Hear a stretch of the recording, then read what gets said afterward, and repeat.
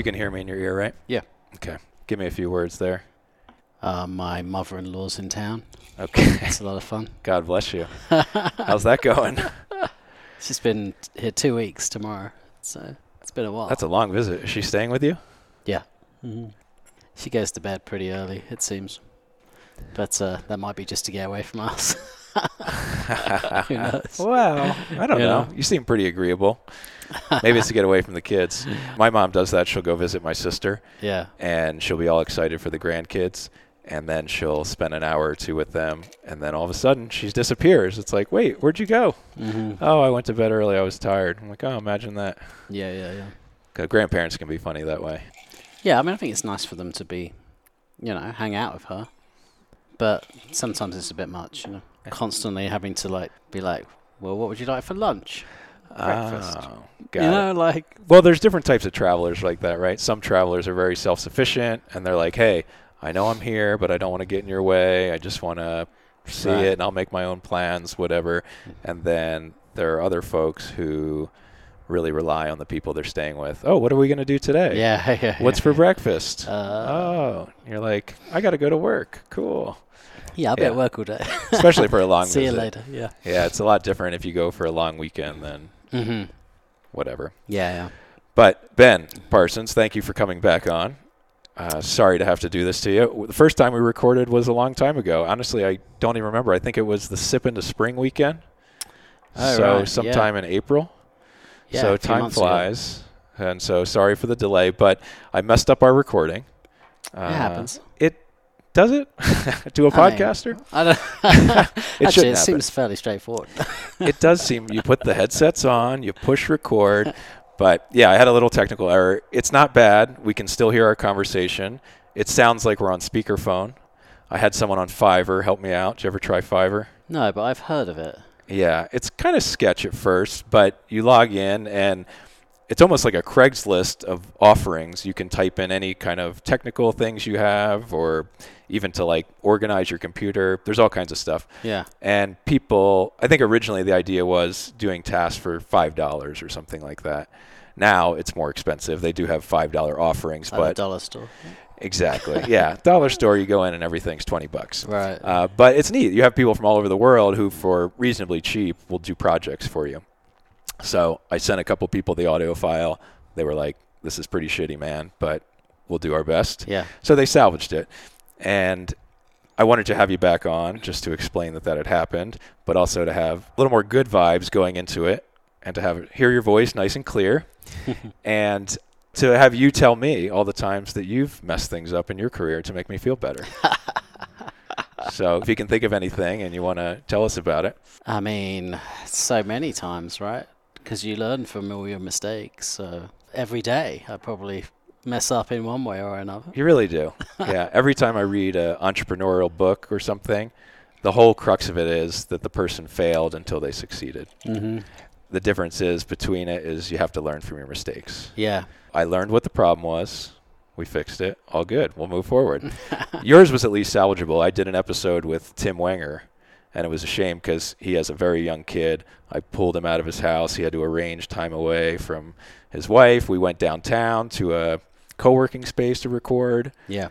And literally the whole thing, you couldn't hear anything from it. So, I mean, we hung out. It was nice for friends, but I had to call him after and be like, sorry, man. He's like, oh, come on, man. You know how hard it was for me to get out. Sorry, man. Well, good news is you'll get another night out. Right. My bad. But in between the time we met, you went to England. Yeah, I was back in the UK for almost 3 weeks, and kind of flew into London and spent 5 days there, which was great. People will learn when they listen to the interview after this that that's your homeland.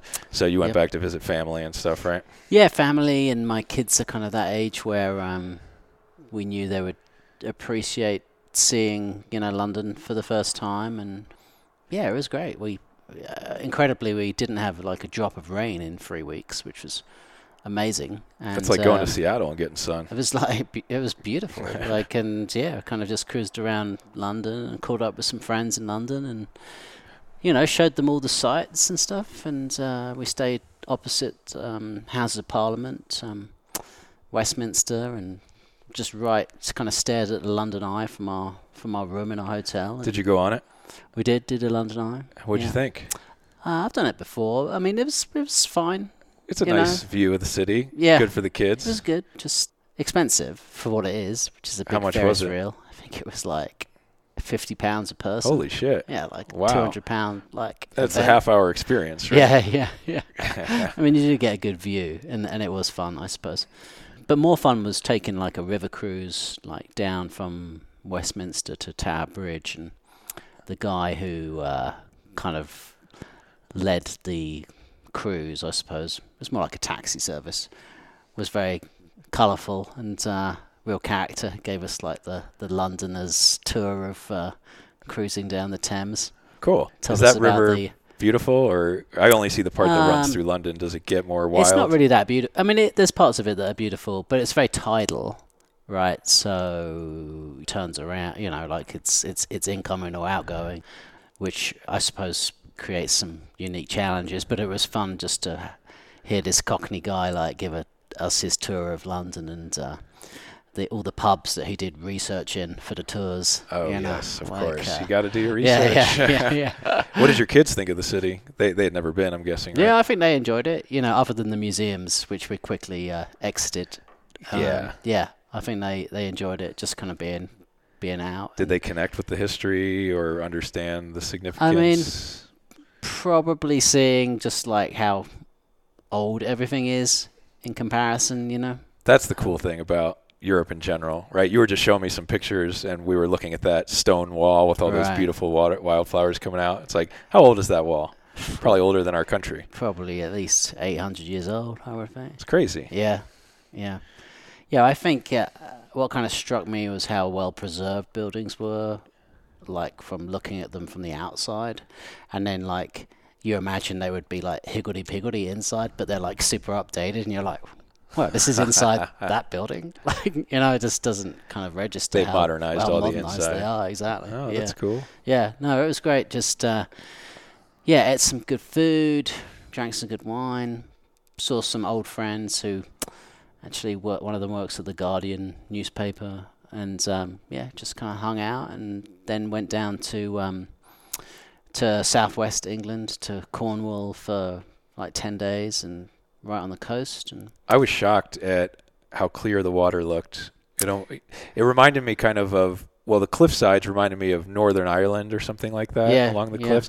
And then I've seen some of that coastline up in Scotland where you get that really crystal clear blue water. Yeah. But I just never thought of that for England, because growing up in the east coast of the Atlantic here in America, it's all just muddy and dirty. Yeah. It looked amazing. Yeah, kind of like, almost like Northern Cal, like I would say, like just kind of really like rocky outcrops, grass growing all the way to the edge with like beautiful wildflowers and paths, and then just kind of rough.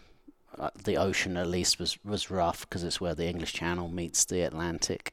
Yeah, and we stayed kind of overlooking this ancient open-air theatre called the Minack Theatre. Minack? Minack, M-I-N-A-C, which is like on this peninsula, and it's like it's like a natural theatre where people go and see performances. Wow. Like a couple of times a day. It was used back in the day? Oh, yeah, like hundreds of years ago. That was the community space to gather? Yeah, I suppose so, yeah. And, just with a beautiful view of the English Channel and the Atlantic, just looking out. Wow. Did you see a show? No, we didn't. We should have done, but we had younger kids in the party, so we decided not to torture ourselves. Yeah. Traveling with kids is a whole different ballgame. Yeah, it is. I mean, ours pretty good. They're 9 and 7, so, and they're used to traveling long distances, I would say. But it was fun. Like, I would definitely go back there. I mean, we visited a vineyard in Cornwall, just up the road, outside of Penzance, which was growing some interesting varietals and making some great sparkling wines, and kind of hung out there for a bit. And some of their vines were like covered in kind of like big tents, I would say. But they still had like 20 acres. I mean, it was a fairly big operation. Why did they cover them in tents? I mean, I guess to try to mitigate, like, either maybe they have like, I mean, they do have big, like incredibly strong winds down there, but also, I mean, it does get beaten up with rain and stuff as well. How does the sun get through? Are they they're porous? white. Yeah. Okay. Yeah. So it almost creates a greenhouse. Yeah, I mean, maybe that was a variety that struggles, and so they wanted to get more heat in there. I'm not sure. It wasn't like a full-sided tent, no. Just partial-sided. Okay. It was more like for overhead protection.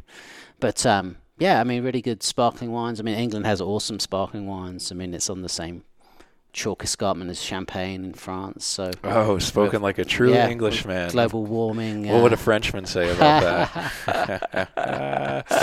Well, they're all buying land in England, so they are. The whole Tattinger family has bought tons of land up in the Kent and Sussex, where a lot of the grapes are planted, and then Jackson Estates just bought or partnered with Gusbourne Estates.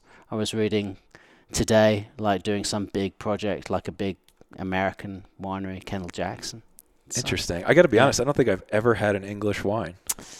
Very good. You should check them out. Night Timber, Chapel Down. What's the vibe? I mean, they're amazing sparkling wines. Like, very good. Up there with the best, I would say. Okay. Yeah. And probably tougher to find them over here, but real good. And then vinifera, of course, or do they have any specialty grape? They have, like, some weird stuff, too. Like this one called Bacchus, which is like a German varietal. I don't know if it's vinifera or not. It doesn't sound like it. But kind of tastes like Sauvignon Blanc. It's actually delicious. But then they do, like, traditional, like Pinot Noir, Chardonnay, Pinot Meunier for sparkling wines, which grows really well. They don't really do any good red wines because it's really too cold, But yeah, their whites and their sparklings are awesome. Can you buy them here in the States at You probably Grand can buy Junction or them. something? Probably not in Junction. Okay. But you can probably find them like on the coast. I mean, I'm sure New York you could find them, What do the kids do while you're at the winery?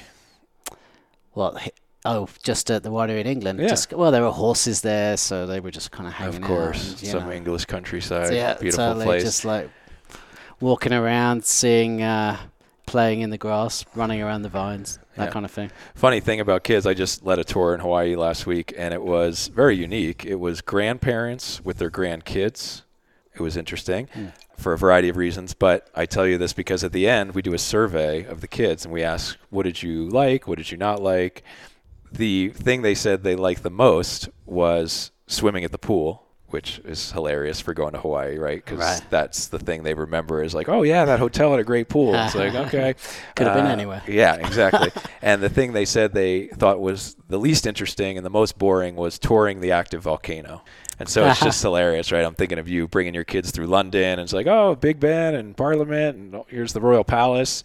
And what did they take from that, and what did they think was the most interesting, right? But I just thought of those kids, and it's like, man, you're literally on one of the most interesting sites in the world where new land is constantly being produced, and it just makes no connection for them. Plus, you're in Hawaii snorkeling, surfing, and the thing you remember is, oh, man, that pool. So funny. Yeah. But that's part of being a kid, right? Mental note, Exactly. Don't spend money on a vacation. I want to hear more about your, I know you just won a prestigious award for your wine, and you also have another nomination for, I think, your tap room, so I want to get into that. But before that, we move on from London. This prompted me today thinking about talking to you. In 2016, I went to the Lake District in England, and I did a little trekking through there. Shit weather the whole time, of course, raining and whatever. I can't remember if we talked about this the last time we talked, but Alfred Wainwright said there's no such thing as unsuitable weather, only unsuitable clothing. And he wrote that in the Lake District. Yeah. So I wrote a couple stories of there, and one of which was entitled, How to Know If You're in a Legit English Pub. And you mentioned you visited some pubs while you were there. I did. So I'm interested to hear your thoughts, and I'll tell you about my story. First off, is going to pubs, like, it must be such a, like, I don't think there's any comparison from an American bar to an English pub. They just have such more character and such more of a feel. What's your take on it, having grown up over there? And yeah, I think they're very, like, comfortable places to be that aren't trying at all hard to be that. And they don't have a shtick, right? Yeah, and they're very relaxing. It's the heart and soul of the village, the town. It's where everyone goes. after they've finished work to hang out. Like in England, like in the older pubs, the ceilings would be incredibly low. There'd be a fireplace. They'd be pulling cask-conditioned ales on a pump. They would look at you funny if you asked for chips and not crisps. They wouldn't get fancy with any kind of cocktails or anything. Chips being fries, crisps being potato chips, right? Correct. Okay. Yeah. They usually in the country they'd have a beautiful garden, with just some picnic benches, and I think the beauty of going to England in the summer, especially when we were there, is like it doesn't get dark until 11:30 at night, and then it's light again at 4:30. So you're sitting in a pub, it's 11:30 at night, and it's still light. Beautiful. It's ridiculous. Yeah. It's awesome. Easy to see the sunrise, too. Yeah, don't have to great. go too hard if you don't want. Well, my trip was horrible, I got to be honest, because I came from Nepal. And I don't know if you've been to Kathmandu, but they have these really good street food there called momos. And the saying there is, an American wants a cheeseburger, Nepalese wants a momo. And there's these little street dumplings, and they're so good. I loved them. I had a early morning flight, so the last night I was like, I'm just going to crush some street momos. They're very cheap. So I probably ate like 20 of them or whatever. Went to bed, flew to England the next day, eventually made my way up to Lake Windermere and just checked in at night. And that night became so violently ill, just had horrible food poisoning from eating the momos. Yeah. I was supposed to trek the next few days. I got sick in the middle of dinner, staying at this little countryside inn where the proprietor's serving you dinner, and I had to get up and walk out mid dinner. It was kind of embarrassing. Yeah. But it was one of those sicknesses. I remember I was lying in bed, and it was when the Belgian airport bombing was. And I remember watching that, and it was one of those sicknesses where just to get up and walk to the bathroom takes every inch of energy you have, and you just realize how freaking weak you are compared to disease and Mother Nature. But anyway, I recouped, and then I went sort of on this little trekking trip, and by that point, I got way less ambitious, so I knew I wasn't going to do a ton, but I was like, okay, I'm going to go on some day hikes, and I'm going to hike pub to pub. So start in the morning, hike to a pub, have a beer, and then maybe by evening reach another one and then get shuttled back. So I ended up writing the story. So here was my conclusions. There were a couple ways to know if you're in a legit English pub. Let's see if you agree. According to 2016 Will McGough. The first one is physical appearance. Interviewed some people for this, etc. They said, while modern city pubs, they're kind of striving to be more comfortable and plush leather seating and all this stuff. A traditional pub should have bare bones, hardwood or stone floors, and most importantly, a roaring wood-burning fire. He said the bare floor is meant to accommodate wet jackets and muddy dogs coming in off the mountain, and the fire combats England's notoriously damp weather, stirs conversation, and when necessary, dries clothes. So stone floors and fireplace, I think, are key, okay? Next section, in terms of the customer and the staff, the customers are the heart and soul of the pub, without question. You're in a legit pub when the clientele are having conversations with each other. And this is his quote. He said, the idea is to have a couple beers, drink more beers than you should, talk rubbish, and forget about it in the morning. So you have to have a conversational atmosphere, so not everyone on their freaking phones, like here in America. And then the food. The last part was the food. He said a lot of new pubs do the whole gastropub kind of vibe where they want to serve all this fancy food. Yeah. Now that's kind of being challenged for the legit pubs. They said a truly traditional pub will have simple, focused food menu, such as pork pies, Scotch eggs, black pudding. And this guy said that was the only 3 things he had on his menu. Yeah, I'd agree with that. Like in down by the coast, I mean, obviously you get fish and chips that are just freshly caught that day and delicious, and Cornish pasties, which is basically just mince and onions and vegetables put into like a pastry, and you just kind of pick it up and eat it. It's hot, obviously. Yeah, simple but nourishing. Not good. Trying to do too much. Yeah. Do you find that those pubs are more conversational, or do they have the same iPhone disease as here in America? Well, I mean, I think when I first started going to pubs, there weren't even cell phones, so like there was no opportunity or distraction like that, you know. And I think when people are on vacation, they're less likely to be picking up their cell phone anyway. So yeah, I mean, it's definitely, you could tell who the locals were in the pub, that's for sure.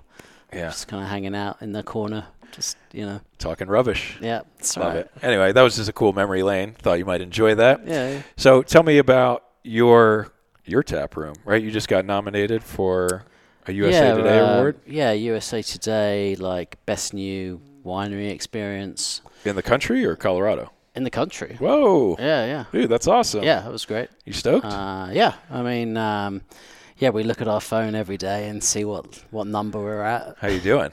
We're 4 out of 20. Okay. So that's they not nominated bad. 20 wineries. Yeah. Do you know how you were nominated? No idea. Really? Yeah. Interesting. Yeah, I really don't. Huh. It's kind of random. Yeah. But yeah, it's just like a popularity contest. You just have to try to get everyone to vote for you as many times as they can. Yeah, it's basically about driving traffic to their website, Totally. right? Yeah.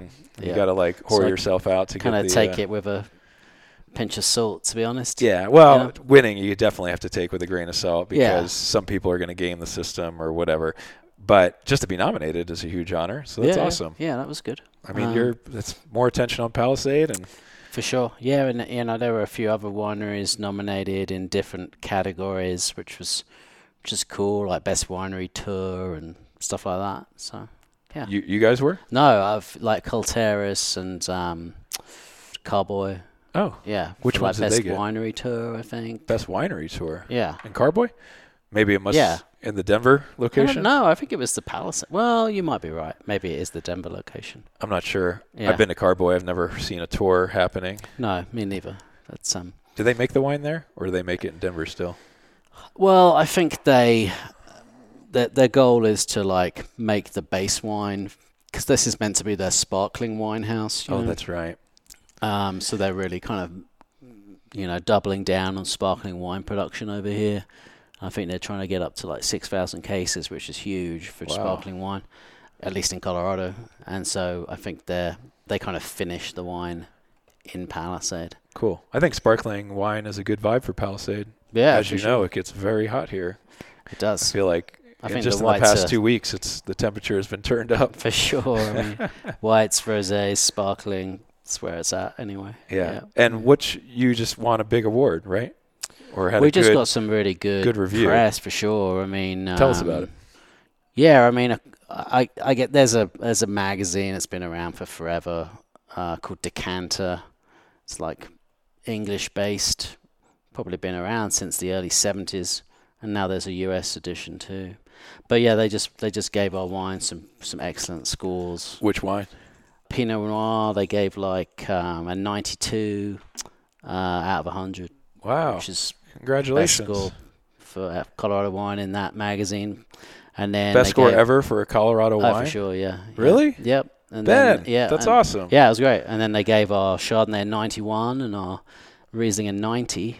So yeah, we had three wines. We only sell 90? 90s wines that get 90 points at The Ordinary Fellow. That's amazing. Right. Are they all available now? Yeah, they are, yeah. Okay. Yeah. And then actually Parker, like Robert Parker's magazine, which most people in the wine business would know, gave our Chardonnay a 90. So yeah, we're just like rolling in points right now. Does this make you stoked?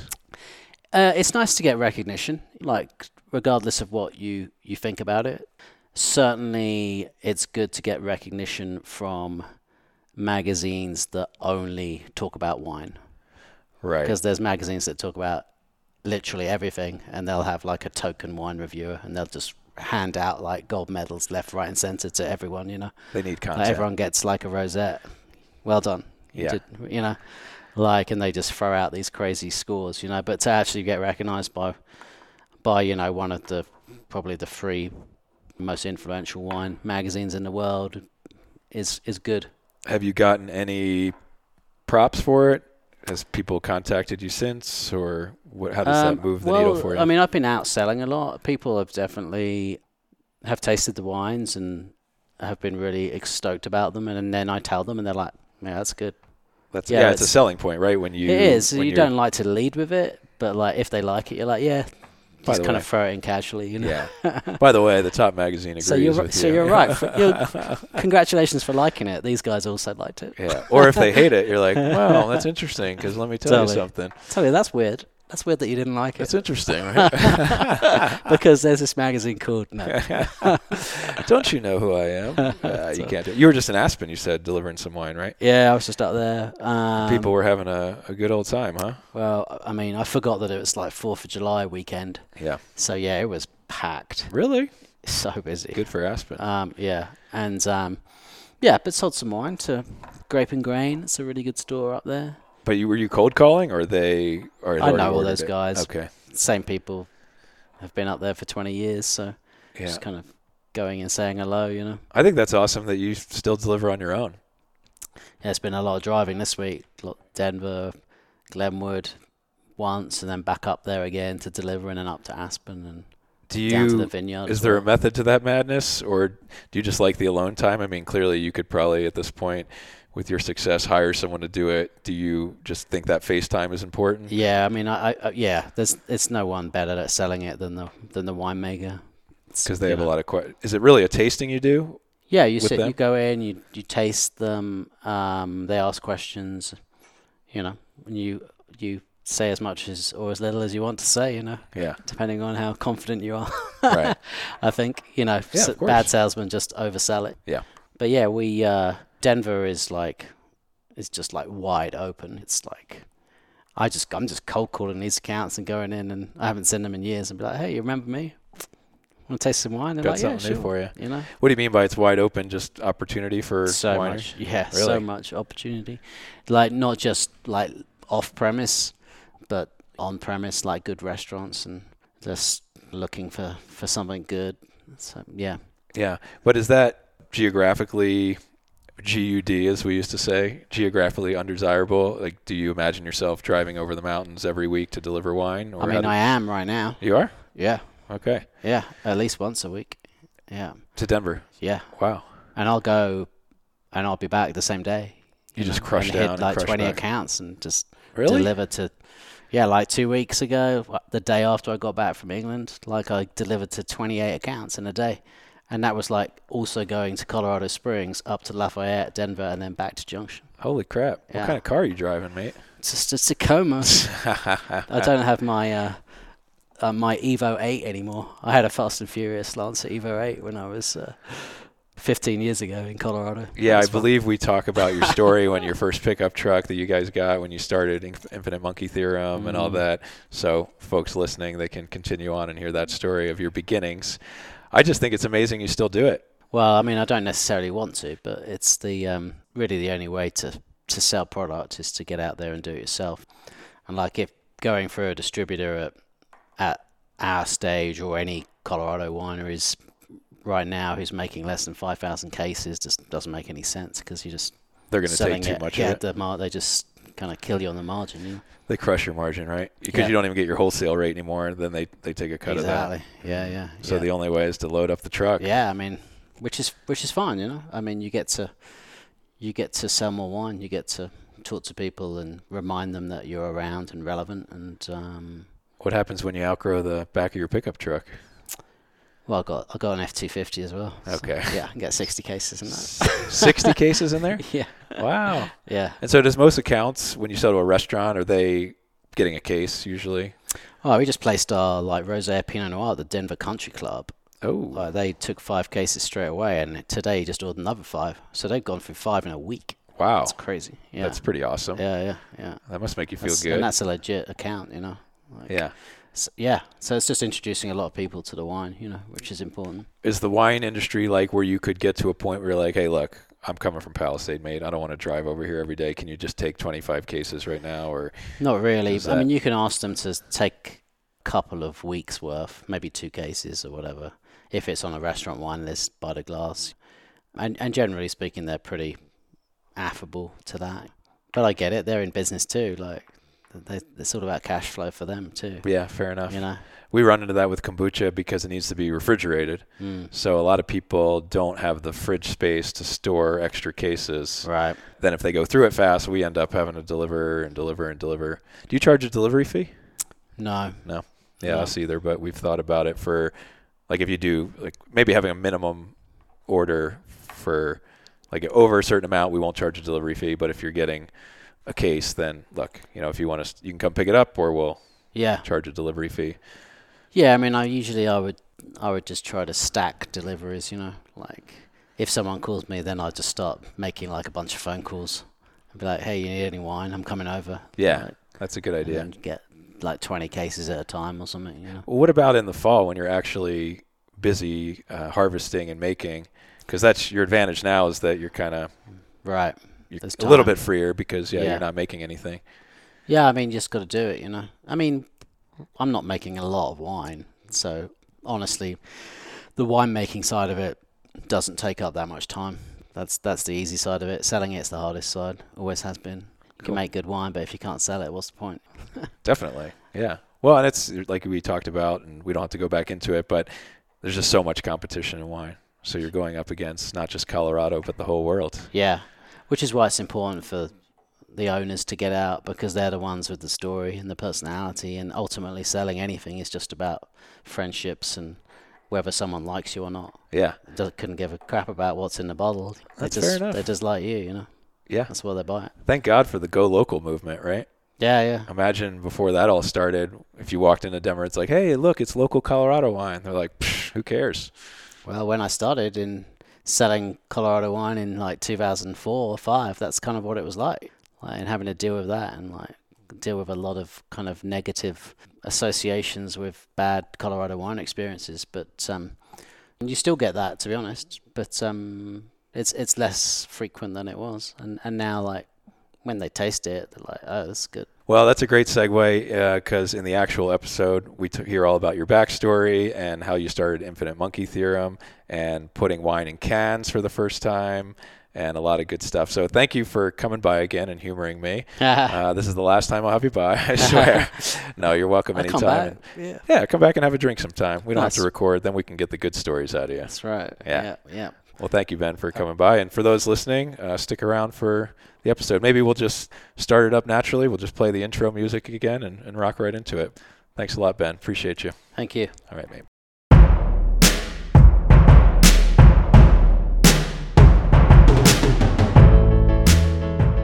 Ben Parsons, thanks for coming on, man. Good to see you. Good to see you, bro. How you doing? It's been a while. You've been busy. Yeah. Past 2 weekends, sipping to spring. No, to we spring? weren't a Palisade into spring, but, You did do it. but yeah, it was still like a good weekend. Lots of people in town. But last weekend was crazy, just with the old barrel tasting, barrel into spring. Almost the same. And if I remember correctly, that's your favorite part of being a winemaker, right? Holding these kind of events and doing tastings for people. I mean, it's a really great way to get in front of people, tell them your story, get them to become like lifelong customers.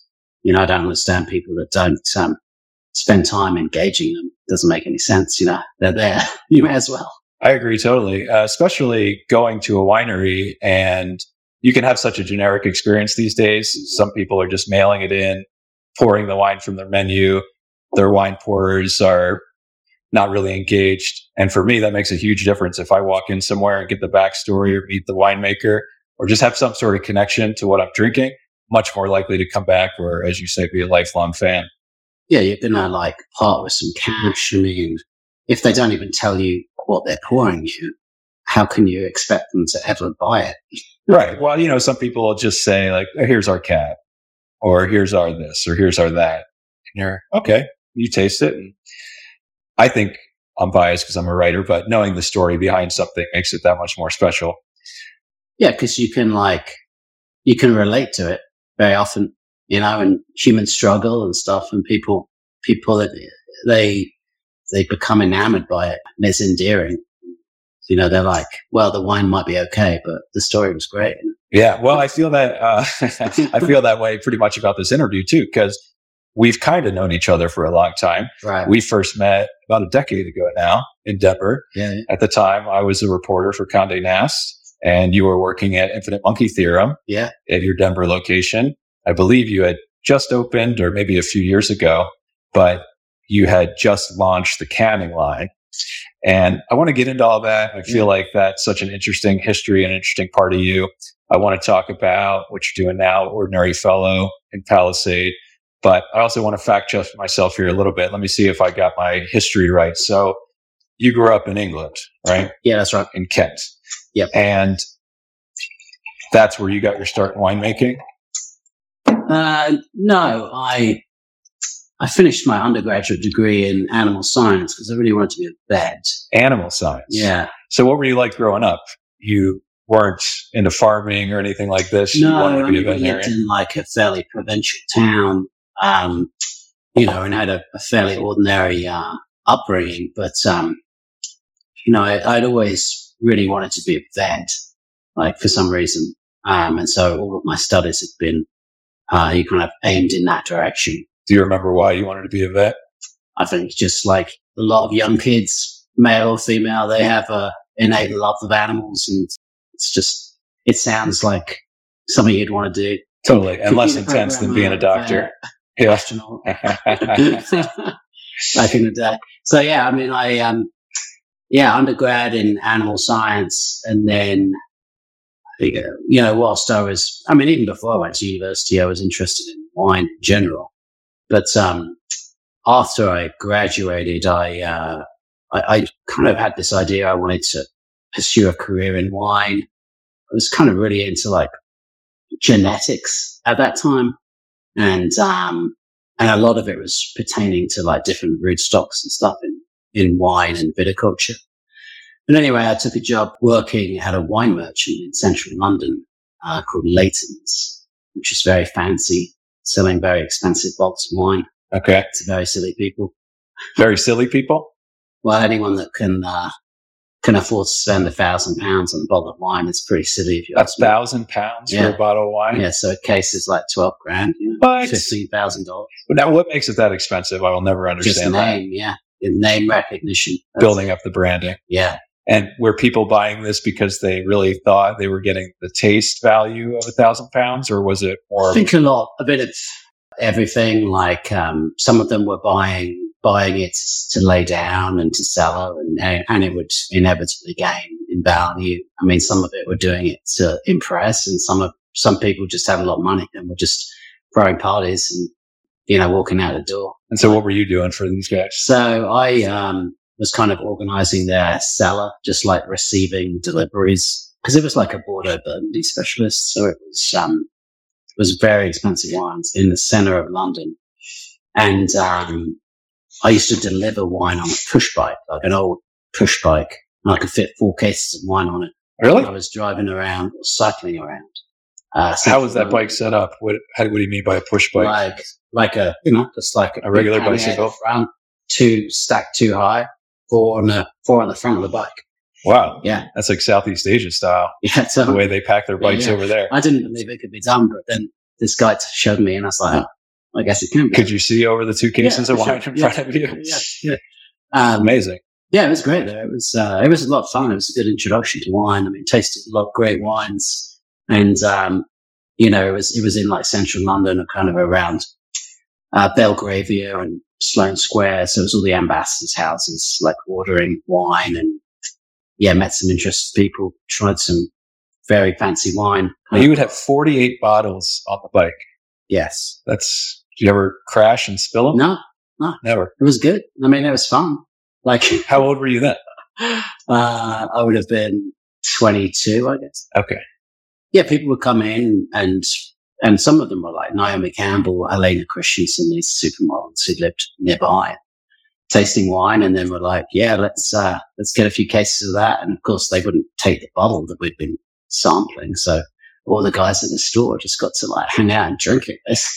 Like, this costs £1,000. Did you taste anything during that time that inspired you to, or were you more like, I can't believe the wine industry is this way?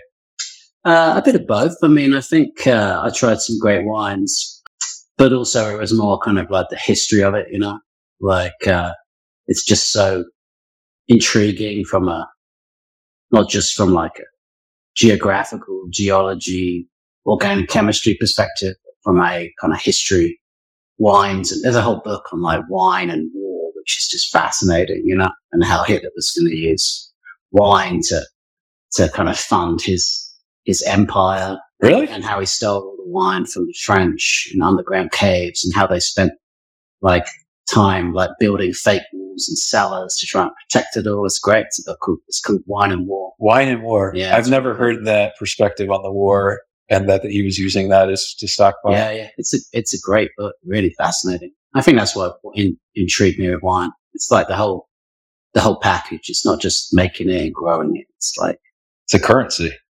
Yeah, I mean it's currency, but it brings people pleasure. I mean, it's not. I always tell people it's like there's nothing better than seeing someone drinking the wine you made at a restaurant. You're there having dinner with your wife or whatever, and across the table there's your wine on the table, and they're having fun and it's unbelievable, having conversation. It's a really good feeling. Now, what if the couple looks kind of like they're not having fun? Then you're like, oh, it's the wine, maybe. Order them another bottle, I guess. Yeah. So that, drink two, and then you'll feel fine. So that first experience, that's just a wonderful memory and just so funny as a starting point. That gets you interested.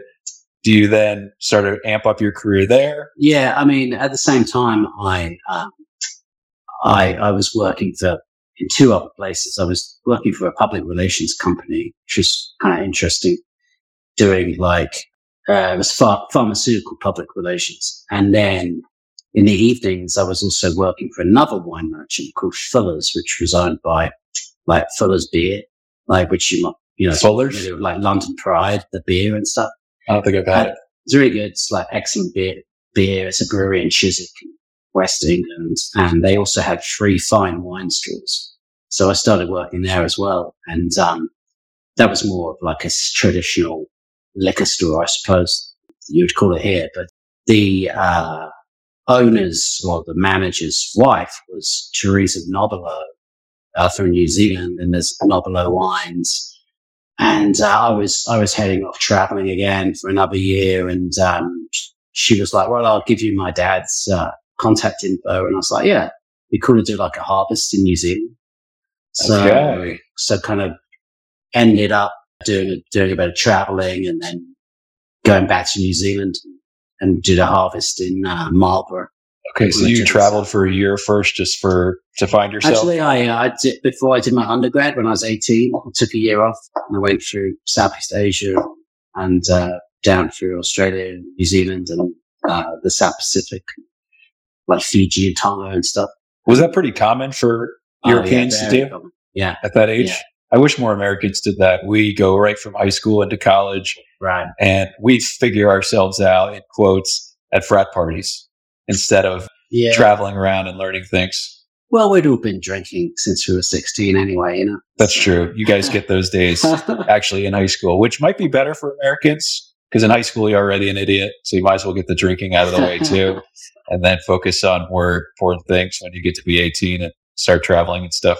Yeah, it was great because you just got a part-time job. You were still at high school, just stocking shelves or unloading trucks or whatever, and saved up money. And then there's this company, I think it exists, called Trail Finders. Yeah, you can put multi-destination plane tickets together. I want to be in Fiji for 2 weeks. I'll be in New Zealand for 3 months. I'll be in Thailand for whatever. And they really help you out. So it was all the rage back then and still is. I mean, I think a lot of people do it. It's just nice to kind of go into college, having done a lot of that and lots of stories to tell and kind of, maybe got some of that drinking out of the way, Yeah. Well, you just got such a good perspective on the world at an early age. Mm-hmm. I don't think outside of just family vacations, which for Americans are always usually very contained, right, a week long with your parents or this or that. For you, you get that perspective on the world pretty quickly when you're young. So I wish more Americans did that. But so that obviously, once you started traveling at that age, you're like, forget London, I'm getting out of here. Yeah. And you went. I didn't grow up in London. I grew up southeast of London in a really, really pretty town. Kent, right? Yeah, that's the county, but the town was called Tunbridge Wells. And it was one of those commuter towns for people whose parents worked in the city of London. They would get the train every day up to London from Tunbridge Wells. And, really good schools and stuff. Okay. Yeah, it was a good place to grow up, sure. but yeah, we had this itch to kind of travel early on, and then undergrad, and then the jobs I did at the wine merchant and the public relations company were really just to raise money to go traveling for another year afterward.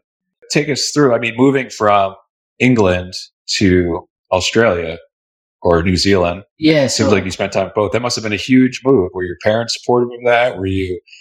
Yeah, I mean, it didn't seem that huge. It's halfway around the world, man.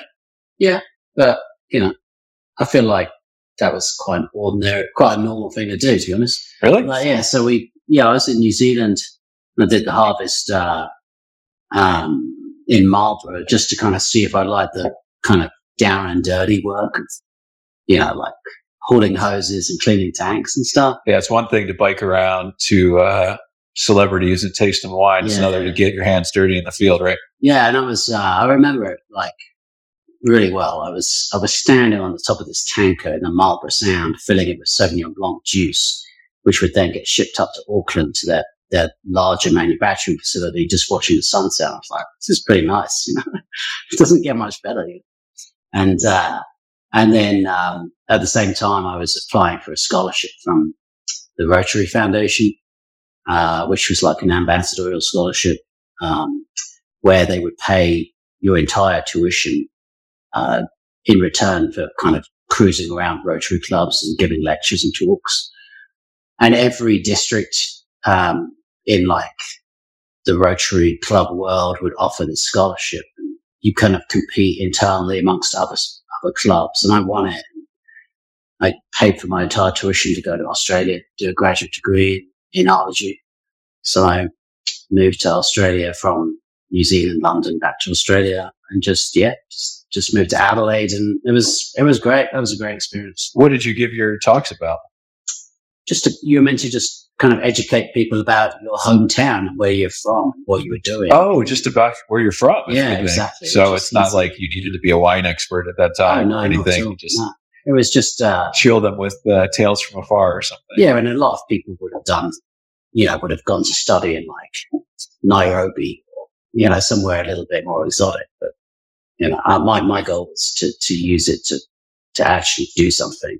So yeah. Well, how exotic was it for you? Because you moved halfway around the world, but your accent fits right in Australia. Yeah, not at all. I mean, I'd spent 2 years in Australia before that, like really, like with all my travel, and half my family had emigrated to Australia back in the 60s on the £10 ferries. It was when Australia was trying to populate. They would charge, the government would basically like subsidize your trip from England to Australia. So my dad's brother and his families, they were called the £10 ferries. You paid £10 and you moved all your stuff from England to Australia, and they moved to Western Australia in the 60s. Really? Yeah. In the 60s? I think it was a 6-week trip. For only £10? 10 quid. Yeah. Wow. That's right, yeah. What an opportunity. Yeah. How many people moved from England? A lot of people. Yeah, because even though it was 20 odd years after the war, it was still a rough time in England, but getting the economy back up, and it was a struggle for like working class people to earn any real money to survive. And so a lot of people took them up and moved to Australia. And what was the promise when they got there? No real promise, just like opportunity. The opportunity of better jobs, lower cost of living. Yeah, for sure. Probably some subsidized housing, I imagine. And they moved to Perth in Western Australia, which is, admittedly, that's a long, long way away from Adelaide. It's a 3-day bus ride. A lot of people in the US don't understand that Australia is just as big as the United States. Huge. Yeah. If you've ever taken a domestic flight in Australia, it's definitely on par with the US. We took a Greyhound across from Perth to Adelaide, across the Nullarbor, which is like no trees, just sat in the Greyhound for 3 days, which was pretty painful. I bet. Yeah, looking at nothing the whole way. Yeah. But then I was in Australia at university. I met some great people, was in school at the same time as a lot of good winemakers. It was great. It was probably the best thing I could do, I imagine. Like, just looking back at it, it was every part of it I enjoyed, and it was just like, this is it. Cool. I've never been to Adelaide.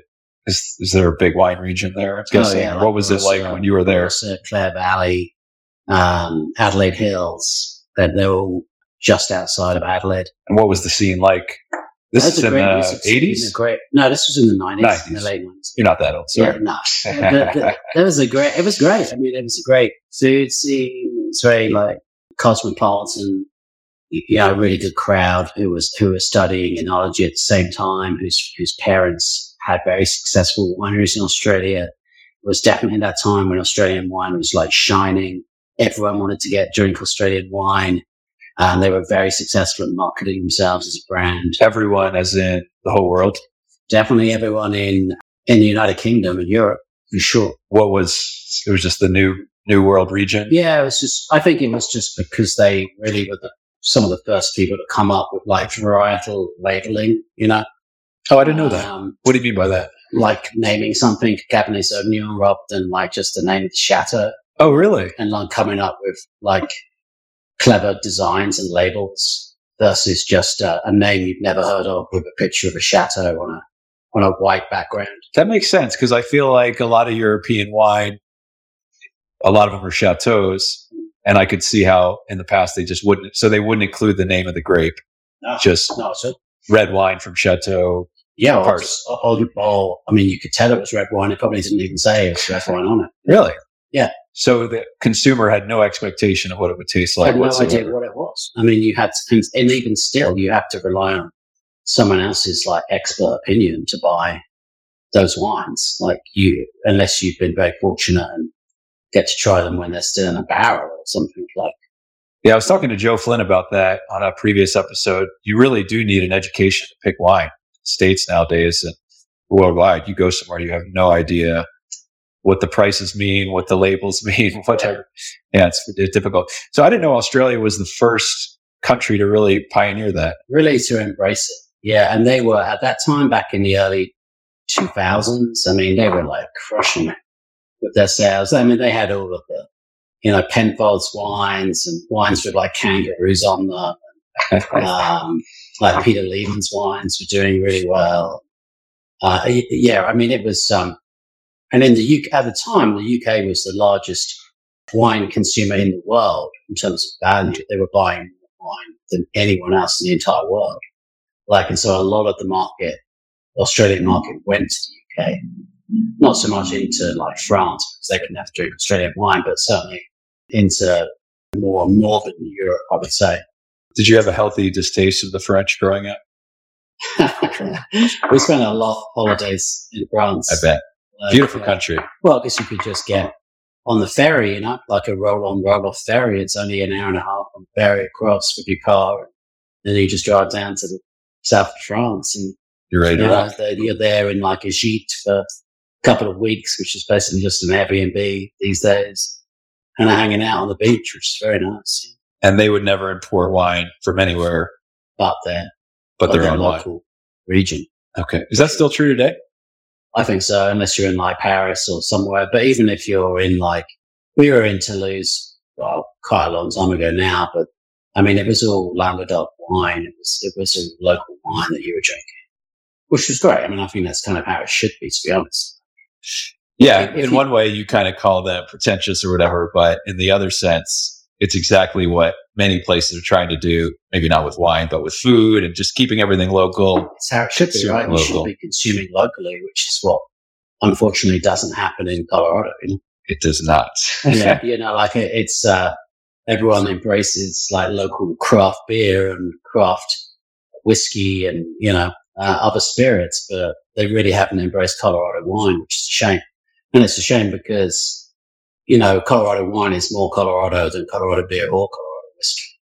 I mean, the grapes are grown here, like the rye, the barley, the hops are not grown here. It's a great point. It's like, why don't people get behind it? That's a great point. Yeah, with beer, you're mail ordering all your ingredients. Yeah. It comes from wherever. Sometimes you have Colorado grown hops, and that's a big deal. Very, very few and far between. But to your point, literally with wine, everything comes from here. Yeah. So if restaurants truly are local, and hyper local, then they should be supporting Colorado wine more than they do. Why And don't they? that's just been an uphill battle for the last 20 years. Like, it's something that I've struggled with forever. And I mean, I think they don't do it just through lack of education. You know, there's not that many Colorado winemakers walking into restaurants and spending time to talk to the wait staff and the buyers, the sommeliers, the owners, the chefs, just to kind of educate them about it. Why is that? Are they just too low volume still? Yeah, I think probably a bit of, too low volume, price point. Probably don't want to compromise on their price point, which you have to if you want to sell in a restaurant. You have to give them a lower. For sure, because they're going to mark it up for You're selling wholesale. Yeah. Versus selling direct to But consumer. it's definitely like a marketing expense, really, that you should factor in. You're probably only making, $3 or $4 on a bottle that you sell, but it's worth it to have everyone in the restaurant start talking about it. You only make $3 or $4 a bottle when you sell to a restaurant? At wholesale, for sure. If that, maybe like $3 a bottle. Really? Yeah. Wow, I didn't know the margin was that slim selling wholesale. Well, it depends on your cost of goods, right? But certainly, I know for my wines, which are certainly expensive to farm, at least right now, and like everything that goes into it, the labor and stuff. It's an expensive bottle of wine. But is there something significant about getting on the menu? You say, people start talking about it. Do they? Does the average customer order the wine and now it's... Yeah, because most people are introduced to wine through restaurants.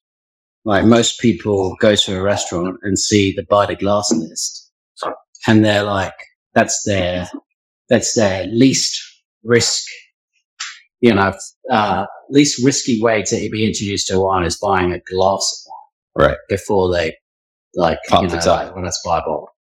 So if it's $12, it's like, okay, I don't know anything about this wine. It's from Colorado, $12. Okay, give it a go. Interesting. And then of course if they like it, they buy a bottle and have it at the restaurant, and hopefully the waitstaff will talk about it and tell the story and know the story and be passionate about it, because there's so many wines they can choose from, right? Unlimited.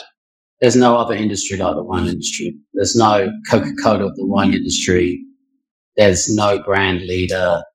The biggest players, Gallo, still with less than 1% of the world's wine industry.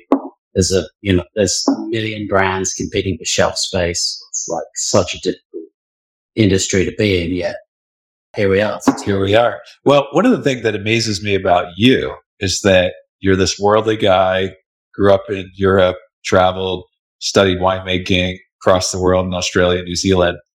And the first time, correct me if I'm wrong on this, but the first time you ever came to the US was to Palisade, Colorado? Actually, no, as part of my traveling, I spent maybe 3 or 4 months in the US traveling around. Okay. So before I came, a few years before I came here, and I was, have you heard of, I don't know if it exists anymore. It's called Auto Drive Away. You would relocate cars for people. I don't know the company, but I've heard of this system. So I would basically be like, well, you would sign up for this company called Auto Drive Away, and you'd be like, they would send out, well, I guess it was before emails really, they would send out, I don't know, you would go into their local branch and they would be like, well, we've got a car that needs to go from Boston to New Orleans, and they want it there in 11 days. And you're like, oh, okay. I could work with that. That's a nice road trip. Yeah. 11 days. So that's what we did. And you and your mates, you had a couple of mates? No, actually me and a girlfriend at the time. Okay. Yeah. We and we couldn't believe it when we showed up. It was one of those BMW Z3s. And they were like, that's pretty sweet. And we went down, we just followed the Appalachian Trail. Smoky Mountains, the Blue Ridge Mountains. Would they pay for your gas and everything? No, you have to pay for your gas. Okay. But you have to complete the trip in a certain number of days without putting on crazy miles. Right. You can't go to LA first. Yeah, you can't. Wait, how did you discover that idea? Other friends were doing it. The old Lonely Planet books? Yeah. Yeah, it was in there. Oh, okay. So we just what a great hack. It was easy way to get some wheels. All you had to do was pay for gas, I'm guessing. Did they pay you at the end, or? No, you don't get any money. You just get the car. You just get a car, which is just a vehicle to travel, right? We just camped all the way, pretty much all over the US. Wow. I think we went down first of all, we went up the Maine and stuff, and then we came down, following the Appalachian Trail all the way to New Orleans, and then we went up to Kansas, across through Denver. Definitely went through Glenwood Canyon for sure. Do you remember that? Yeah. And then into Utah, and we did, you did arches and natural bridges and of course canyon lands and all of the Bryce and Zion and all amazing of places. Yeah. And then up to Vegas briefly, and across Death Valley, and then all the way up to Portland, Oregon, and all the way down the West Coast. I saw a lot of it. What were your impressions of America after you did that whole road trip? Expensive place to travel. Really? Even with the car supplement? Even with the car, yeah. What were you? Just accommodation, if you was challenging. Hostels here seem to have a bad rep, but in Australia they're all set up travelers. They're, for the most part, fairly clean and safe, and there's a kitchen, and there's a swimming pool, and there's it's kind of set up. Here, not so much. Interesting. Hostel seems to mean something different. Yeah, because we always imagine Europe and I guess Australia at certain times being way more expensive than the US. At least I do, especially with the pound. The UK. Yeah, my experience was that it was tough to spend less than $40 a day. Wow. Yeah. Okay. Traveling in the US. That was your budget back then. Yeah, that was 2000. Okay. Yeah. And so I guess what I was thinking of, the first place you moved was directly to Palisade. Yeah, that's right. Yeah. Okay, so how did that come to be? That seems very random. Yeah, so because you didn't stop here. You remember Glenwood Canyon, but did you stop at Palisade? We drove through it. Yeah. You took I-70, right? Yeah. Okay. Like most people, we drove through it. That's right. Well, that's what you did back in the day. Even as back in 2012, you just drove right through here on your way to Moab or something from Denver. When I lived in Denver, that's exactly. But there's just so much more to offer here. But I'd graduated. I'd worked in northern Victoria for a few harvests, just north of Melbourne. I moved back to London briefly with some friends, and was working for Eurostar, just temping. And I saw a job advertised for a winemaker in Palisade, Colorado. I obviously didn't even know there were wineries here. Essentially just emailed them a resume and a cover letter like you used to. And 3 days later, the owner of Canyon Wind Cellars, at the time no longer in existence, but he emailed me, offered me the job, and I moved from London to Grand Junction. What year was this? It was the 9th of September, 2001. 2001. Yeah. 9th of September. Yeah. Whoa. Yeah. So you got here 2 days before September 11th. Uh-huh. What was that like for you? You just made it in. It's surreal, to be honest. Yeah. Just probably for everyone in the middle of the country, just can't believe that's happening. I was in high school in Philly at the time, Philly area, and that's of my generation. It's I remember exactly what I did that day. Yeah. Remember what class I was in when we first found out in the morning. I can remember what I did that day, what I did that night. Yeah. All very clear. Wow. So you made it by 2 days. Yeah. it wasn't going to New York, the plane, is it? Right. Yeah. It would have been fine. Yeah. But, it was definitely an odd time to come. But, and also just because it's such a massive difference, right? London is a massive city. Well, they call Grand Junction kind of the London of the West sometimes. Not bad then. How did you adjust to that? Not now either, bro. So how was that adjustment for you? Because you're coming to a new country. It's not that Europe is totally different than America, but big change. Oh, it was tough. I was thrown right into harvest, and I was living at the boss's house, and he lived just below Powder. So it's very nice. That's nice. Yeah. For the first 6 weeks. So you were living up in Mesa, basically. Yeah, further. But literally just below, 2 miles below Powder. So you were not living down here in the Valley? No, but just commuting in, and hadn't even experienced Grand Junction, to be honest. And then after a while, I lived in the old motel. Can't remember what it's called. When you come in on the I-70 East, and you kind of wraps around it, there used to be this kind of sketchy old motel with like wooden cabins. Yeah, Palisade. Oh, they just reopened that. Yeah, they just changed it. That's right. For like 6 weeks. Oh, no kidding. It's a bit weird.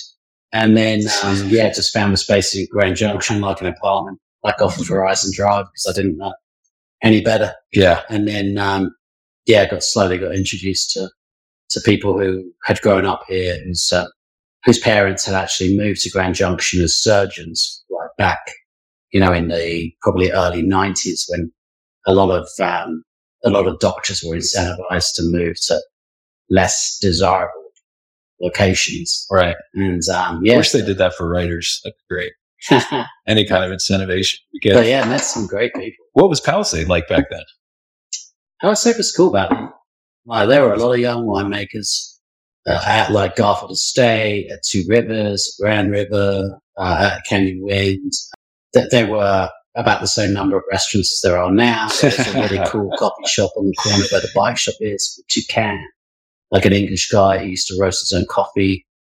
And that was a great place to kind of hang out, and, hang out with all the winemakers, and inevitably just end up in Grand Junction somewhere in the evening.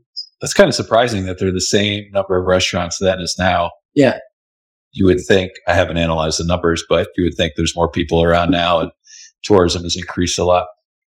Tourism certainly increased. I don't know if like the number of houses in Palisade has increased. Of course, yeah, definitely. That's true. There's certainly, there's certainly still a lack of accommodation for people that are overnight in Palisade.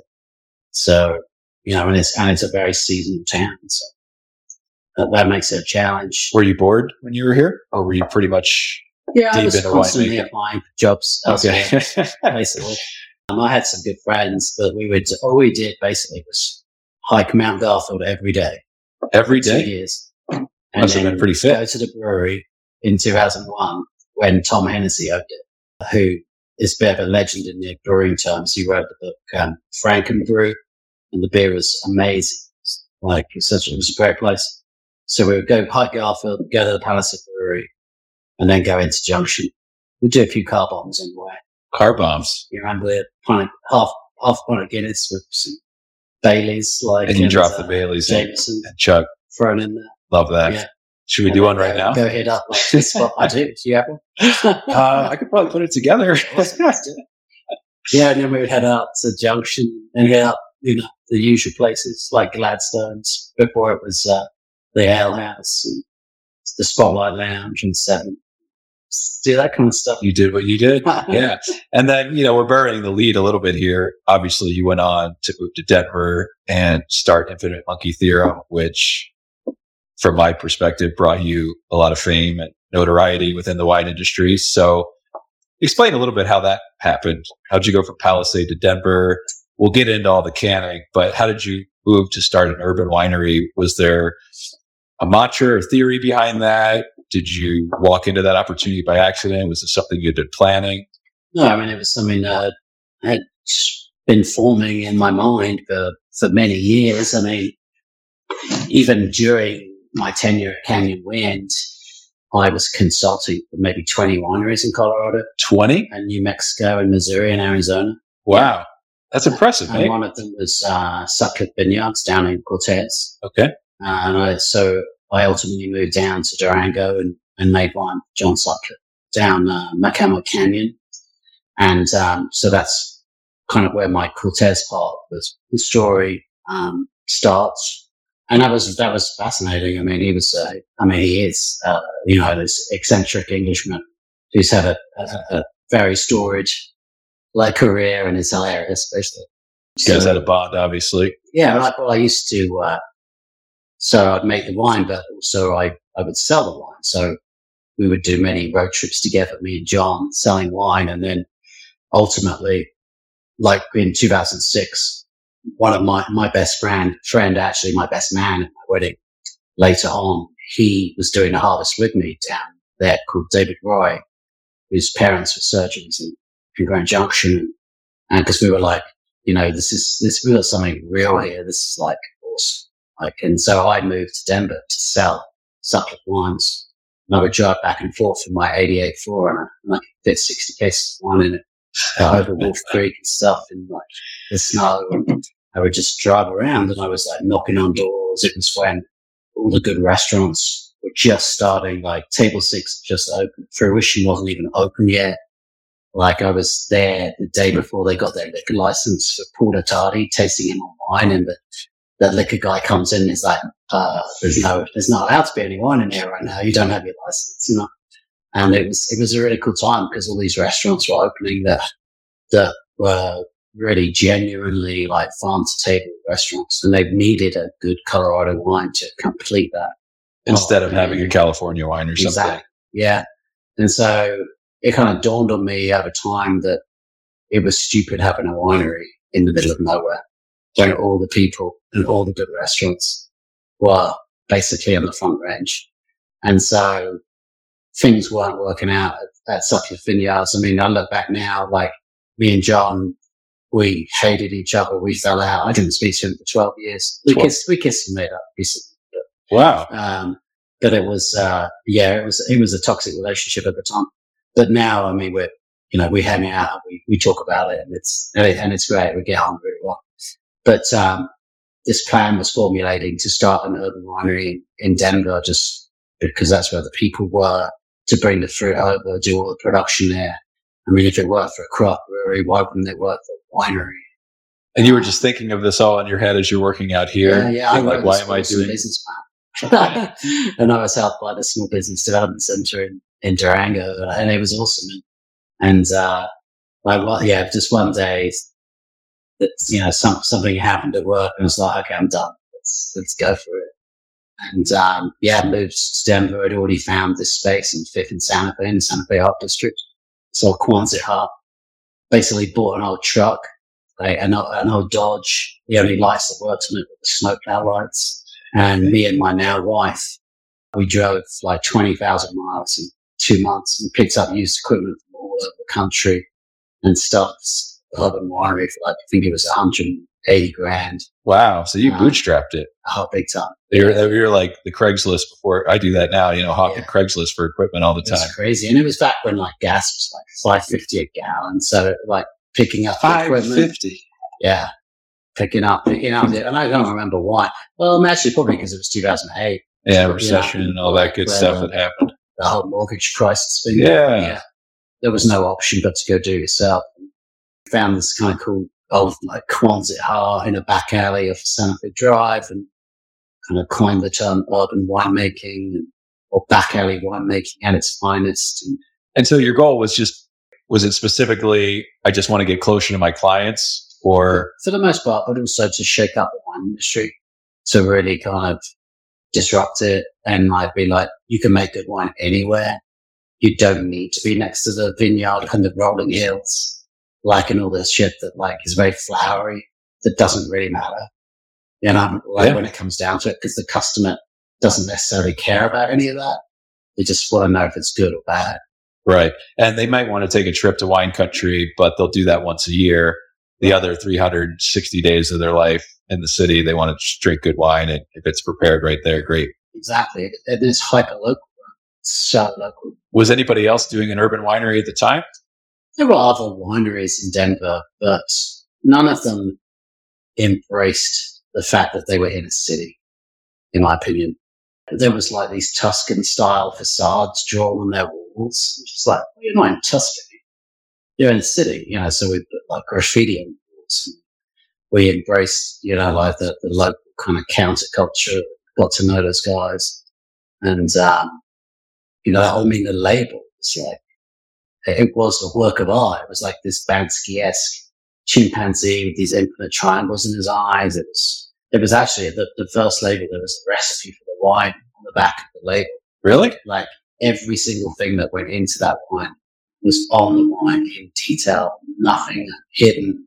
Like it was all spooks. It's like a little notebook with these like colored dots, like an old kind of what you call them, the kind of brown books they used to make notes in. Like it kind of reflected that. And the label designer, he was nominated for a Grammy for his Chester French album cover. Oh. And he designed the Infinite Monkey Theorem label. And it was like, the whole idea was really just to make wine in the city, because I wanted to be in a city. and I wanted to eat at good restaurants, and I wanted to get the wine into every restaurant. I wanted to create a brand that people would, that everyone would be like, oh, Infinite Monkey Theorem. We know that. Well, you succeeded. We all do know that. Yeah, I think I did a good job. I think it's certainly, at least back then, everyone would know that it was Denver winery, not necessarily a Colorado winery, but certainly a Denver.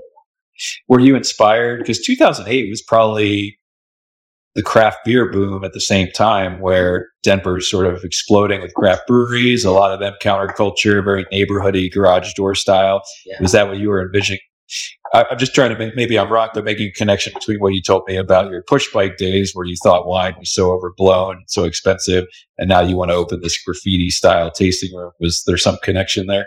Yeah, for sure. I mean, in many ways, a lot of what, I did was borrowed from the craft beer scene. Sure, like, certainly back then, it was when a lot of tap rooms were opening up, like on every corner. It seemed like a new brewery, and we would spend time going and visiting them, becoming friends with them, sharing ideas, and giving them some wine barrels to ferment some beer in, or using some hops and some wine, or really just doing everything that was just shouldn't be done according to the purists, but deliberately so.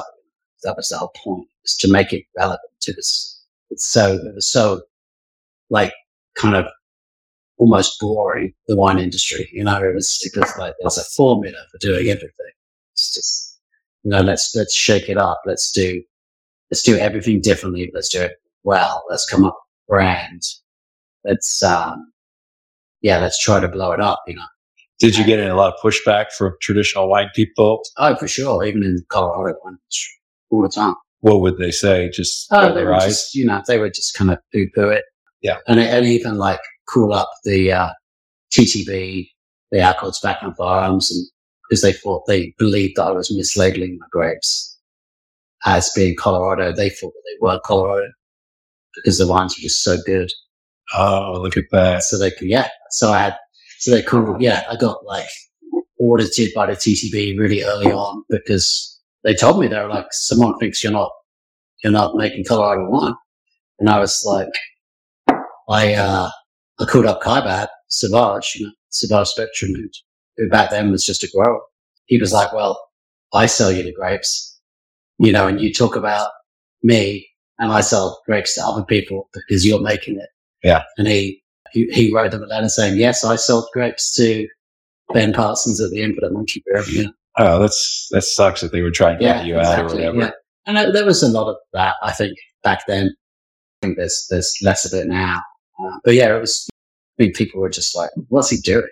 And what about the people that accepted it? Did you find it opened wine up to more people? Did you have clientele that you wouldn't necessarily find at a fancy winery? Absolutely. Like when we were on Santa Fe, it was only busy on like first Fridays because it was the Santa Fe Art District. So it's not like we had like walking traffic or anything. So it was all like wholesale business, restaurants and liquor stores and stuff. But like, just that we offered these like barrel tastings where it'd be like $50 and you could come in with your friends and do a barrel tasting. And I would spend like an hour and a half, 2 hours with these people and get like into real detail. And people would walk out and be like, wow, I just learned more than I ever learned about wine in an hour and a half, and I really enjoyed myself.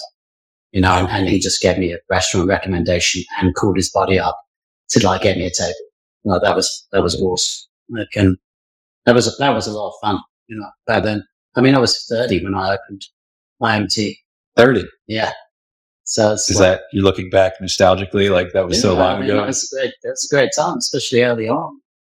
Like where it's just like you were young enough for it to fail and move on. Like there was no family, there was no wife, there was no kids. It's like you're living paycheck to paycheck or not even. But it doesn't matter. You just wanted to do something good. How did you move into, because you were innovative with the Urban Winery, but perhaps you're even more known for helping the industry of wine move into cans and introducing the canned wine. I think that was 2011, 2012 or 2011 is when we launched the So how did you get such a wild idea to put wine in a can? Well, it wasn't. I mean, people have honestly been canning wine back as early as like the 70s, but it had never really taken off. Because wait, look, to move back one second, I remember, and just popped in my head too, when you guys opened, you served the wine on draft, right? You weren't serving bottles at the Urban Wine. Yeah, we did. So that was a much different consumer experience too, because now it's just on tap. Yeah, I mean, we were the first, pretty much, I would say, the first winery in the US to put wine in a keg. Charles Beeler and like the Gotham Project, they were up there as well. That must have saved your costs immensely at labor. Yeah, for sure. So much. I remember like Euclid Hall opened just off Larimer Square. James Jasinski and Beth Courage opened this. They have Rioja on Larimer Square. They opened Euclid Hall. They were the first restaurant in Colorado to put wine on tap.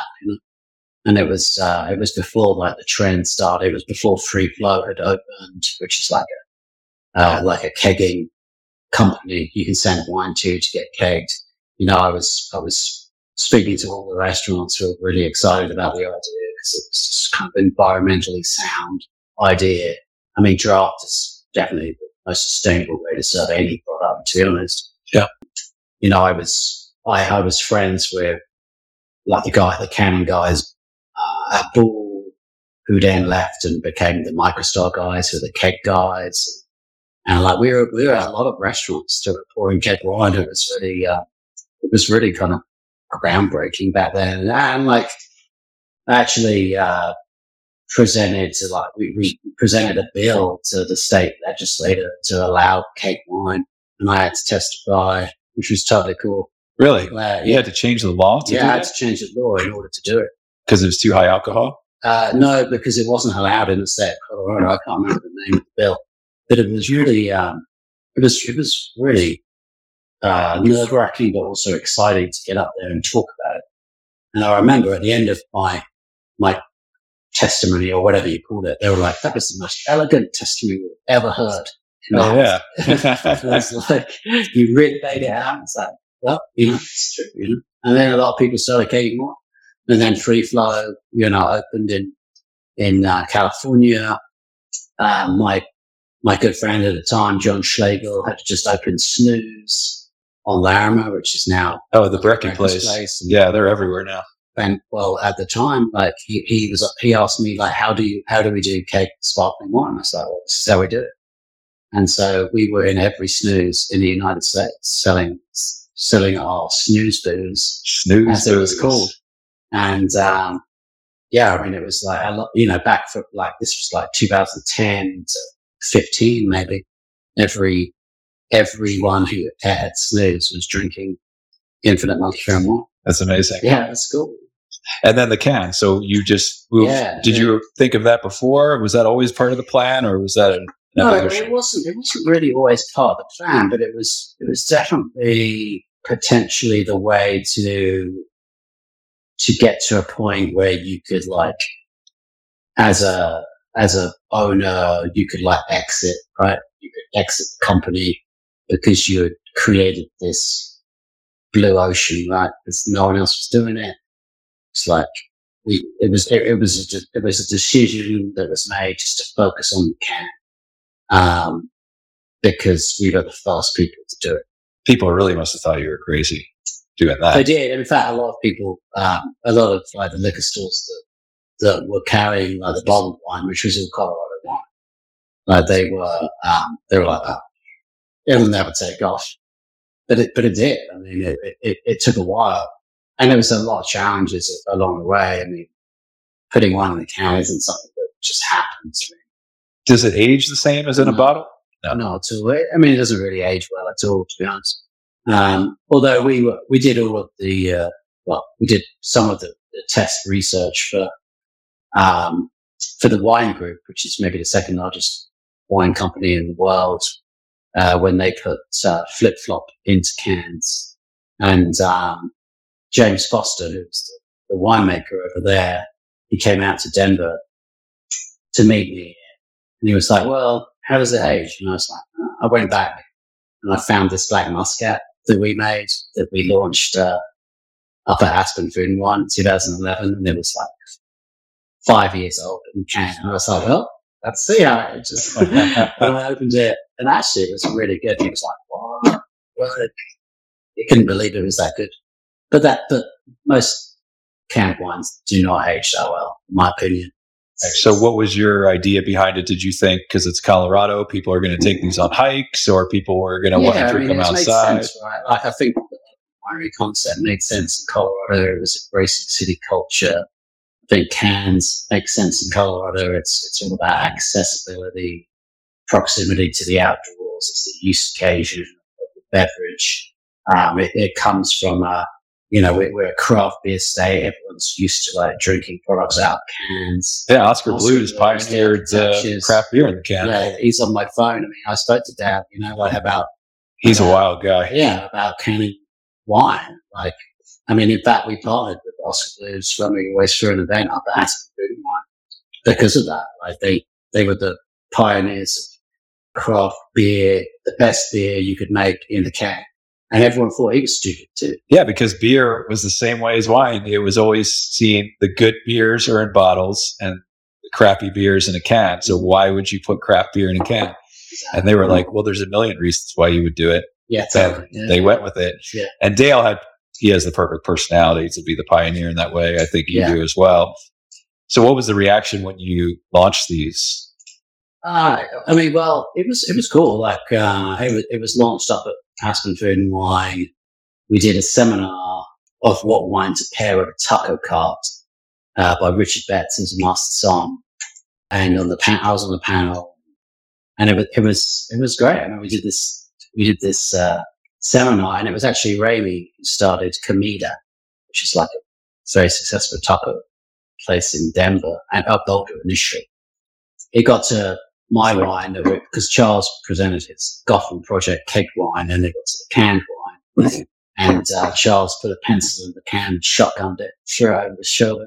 It was like perfect. I love that. Yeah. Have you tried that? Oh, I've shotgunned a lot of cans of wine. So that sounds horrible.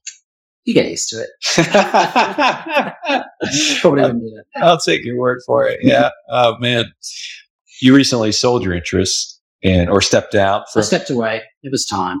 I didn't sell my interest, but after 11 years, taking it to 100,000 cases, distributed in 42 states, really kind of pioneering the urban winery movement across the US, the canned wine movement, being one of the 40 under 40 wine enthusiast magazine, most influential people in the wine industry. You were? Yeah. Oh, that's amazing. Being Vision Wine magazines, the 40 wines that changed the way we drink, next to like Lafite and Petrus and Infinite Monkey Theorem. Was like, I couldn't take it any further. It was the right time to kind of move on, Yeah, I mean, you did. I have a stat here I want to read because it blew my mind. So with canned wine in 2012, U.S. sales, canned wine was $2 million in sales. In 2018, $69 million. Yeah, that's pretty good growth. Yeah, I'd say so. Yeah. So, did you ever anticipate it would become that big? I mean, yeah, I think we did. You did, yeah, for sure. Just convenience of. I mean, for me, Julia loves wine, and whenever we go someplace, honestly, it's a pain in the ass because I throw a couple beers in my backpack, but she's lugging along this bottle of wine or whatever, or it's breakable. So canned wine is so easy. It's just great for the Colorado lifestyle of throwing it. We were just at the Rockies game last weekend. They sold canned wine there. She thought it tasted just on par with anything else, and it's just way more convenient to serve wine in those kind of situations. Yeah, I think it's definitely about the use occasion. I mean, I think there's a lot of potential issues with it, which I experienced, but I think in theory, it's still a very good way of selling wine, at least white wines and rosé wines. I don't think red wine makes much sense to can, to be honest. Yeah, I mean it's a vessel for a certain segment. It wouldn't replace the bottle. Young wines that are ready to drink that are not going to age, right? And that's it, because it doesn't age once it gets in the can. There's no oxygen there. There's unique challenges about the lining of the cans, the interaction of the product with the cans. And then transporting cans, even though they weigh less, they're very flimsy. there's a lot of potential like problems with it, but it was cool. I mean, like Frontier Airlines put it on, and it was an epic plane, and it was a good marketing tool. Yeah, and yeah, it was a lot of fun. We did a lot of firsts. Well, I love talking to successful people just because of their stories, but also for this kind of point that we're reaching there. I'd love a little bit more of that, and we'll get into this in a second. I feel like there's two paths successful people take once they become successful. They either love that success and they just stay in that position forever because they become the king, and why would you want to step down? Or they do what you did and just kind of walk away and say, you know what, I've taken this as far as it can go. I need a new project to do. Was that a tough decision for you? Oh, yeah. I mean, it was my baby, it was definitely tough. I mean, but like looking back, it was the right thing to do. During my tenure at IMT, I was married, 2 kids, who are now 7 and 9. For me, from a growth perspective, it was about like getting back into the vineyard. It was about trying to make the very best wine you can. It was about being hands-on with the farming. It was more about let's put Colorado on the map, making some great wine, and really, we looked really hard about what to do. After I left IMT, it was like, should I move back to Europe?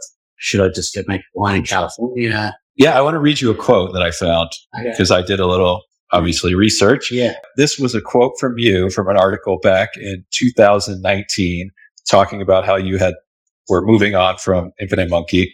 And your quote is, I'm able to travel anywhere in the world and really pursue my passion, which has always been winemaking.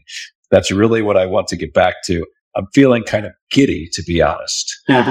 Now, I don't know if anyone would describe you as giddy, Ben, but... no, I remember that. I mean, I was outside the Limelight Hotel in Aspen Bin Wine when one spectator called me. And I was just like, yeah, I could literally go anywhere. And we talked about it a long time. And I mean, it's like, well, should we go to France? Should we move to France? Should we start a winery in south of France? And then, because we'd spent a lot of time there, and then we were like, well, that would be tough to start a winery in south of France. Like, no one's gonna... Who's gonna support it? Like, how are you gonna build the wine? Who's gonna buy it? That's all those chat. Let's move to California. Don't really want to move to California. Don't really want to work for anyone else. Want to kind of do my own thing. And here you are coming back to Pali. So yeah, come full circle. I didn't take the dirt with me. But I just love that because it says I'm able to travel anywhere in the world. Yeah. You had this whole blank canvas, and now here you are in Palisade, Colorado, where you started, but also, I'm assuming you tell me, but a lot of it probably had to do with the similar mission of continuing to put Colorado on the map.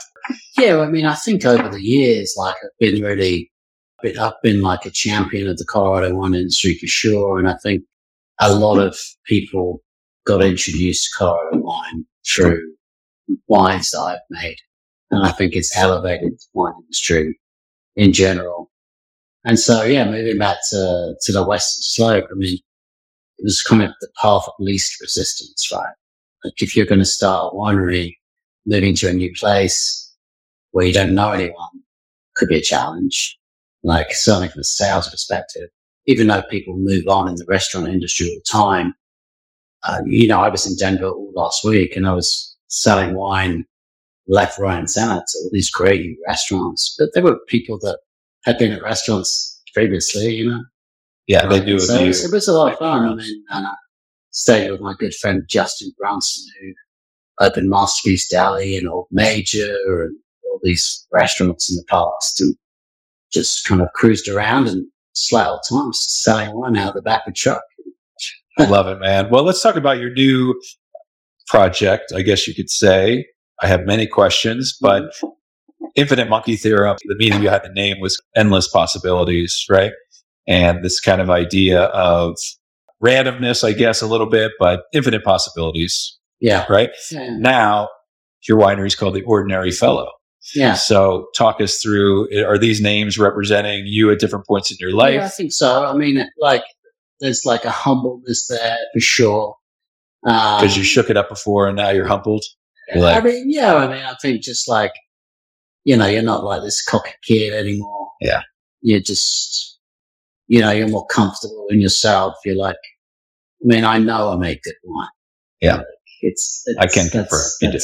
That's a given, but like the name was more of like a homage to where I'm from, and an old pub that I used to hang out with when I was a kid, my dad, and just like a place of like a good pub should be, where at the end of the day you go, you have a few beers, you put the world to rights, you enjoy yourself, it's relaxing. It's got good food. It's got good energy, and obviously it's far from ordinary. But the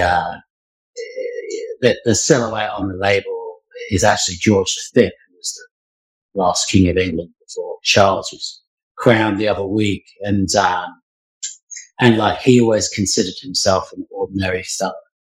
And the word ordinary has changed in many ways. It used to be up to a certain standard, and everyone would be proud to be that.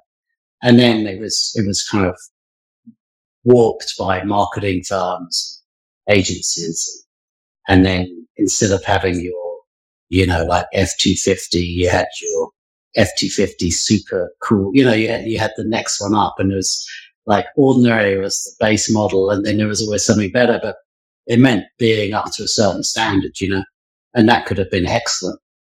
Right. Just depended on what that standard was. But the interesting thing is that Ordinary Fellow kind of is an urban winery. Obviously, we're not in an urban setting, but it is, because as far as Palisade goes, it's one of the most urban wineries I can think of. Yeah, and that was probably more by accident, to be honest.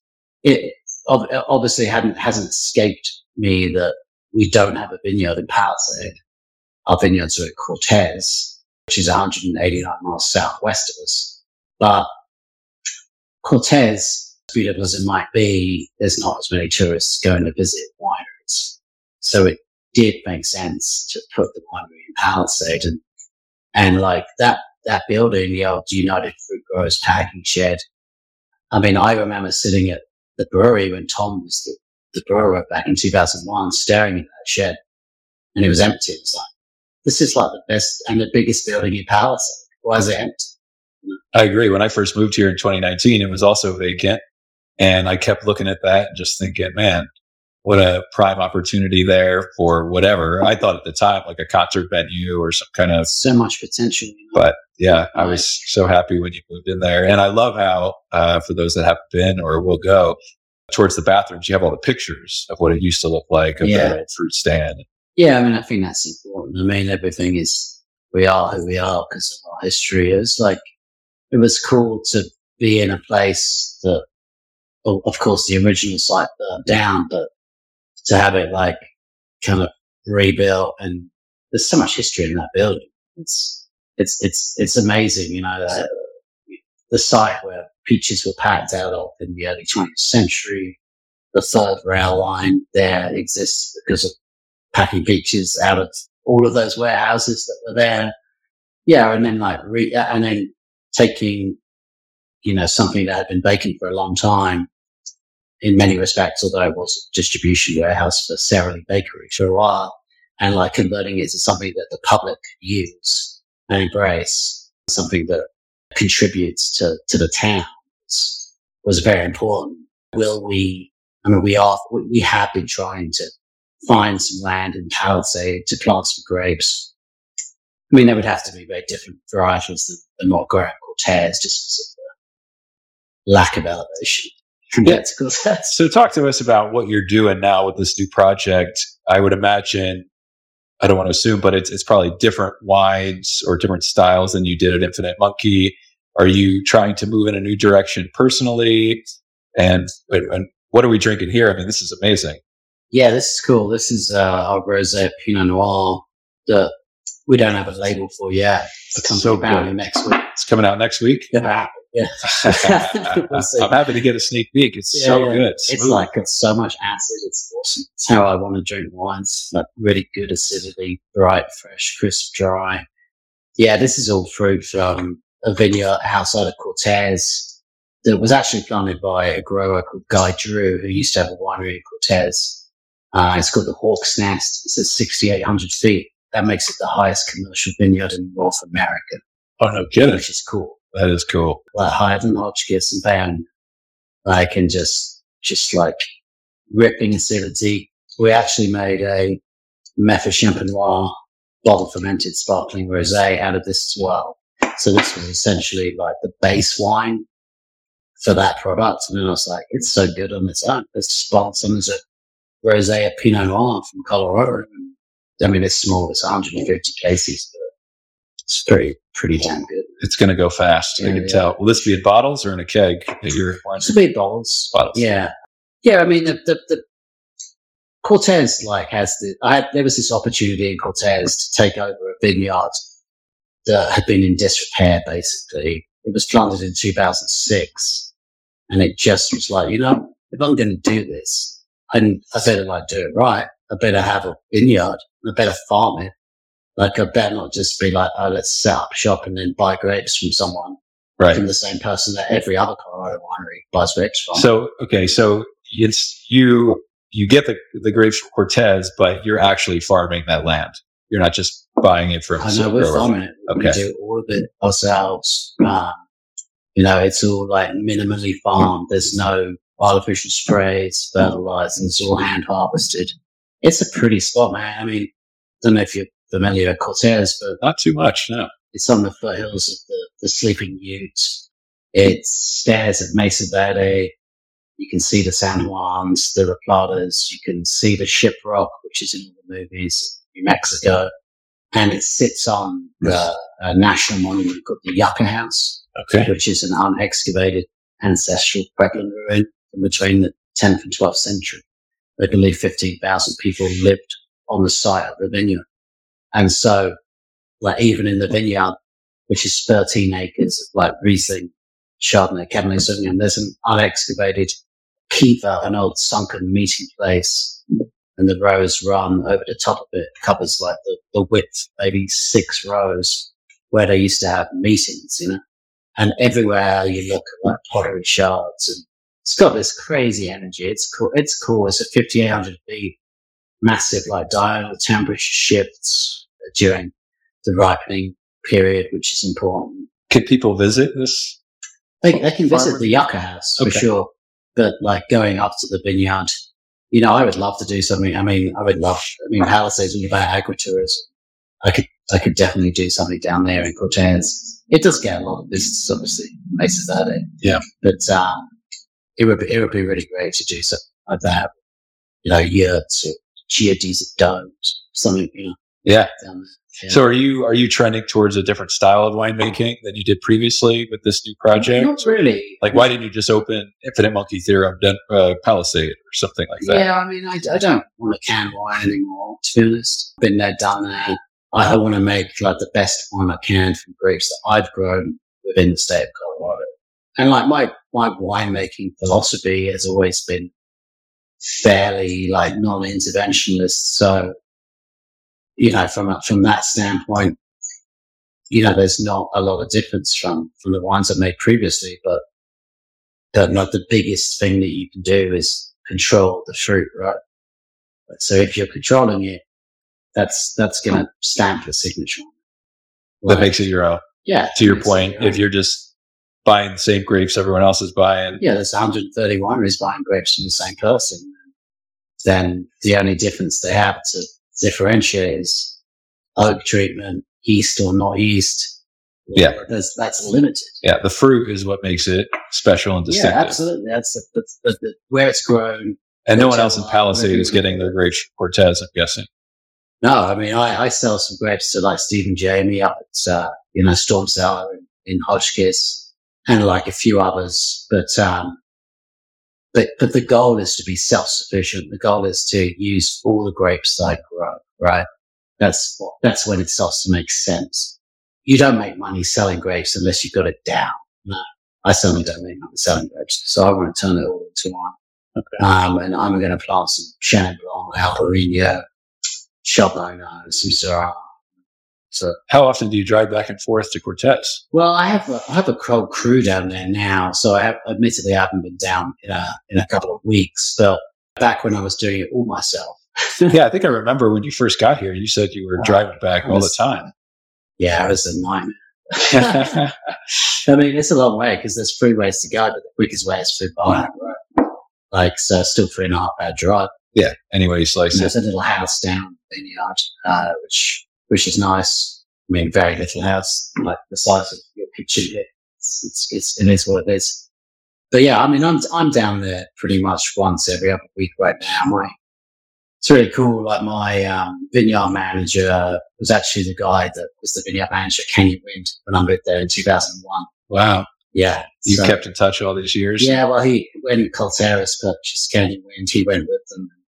And he was ready to move on. And he started doing the farming down in Cortez last year, which is great. Yeah, we worked with the whole kind of H2A visa program and brought people over and just trying to make that vineyard like top notch and grow some really good fruit, you know. Yeah, I didn't realize Colterra had bought Canyon Wind. Yeah, Colterra's purchased it maybe 5 or 6 years ago. They've been buying up a lot of stuff. They bought Plum Creek, right?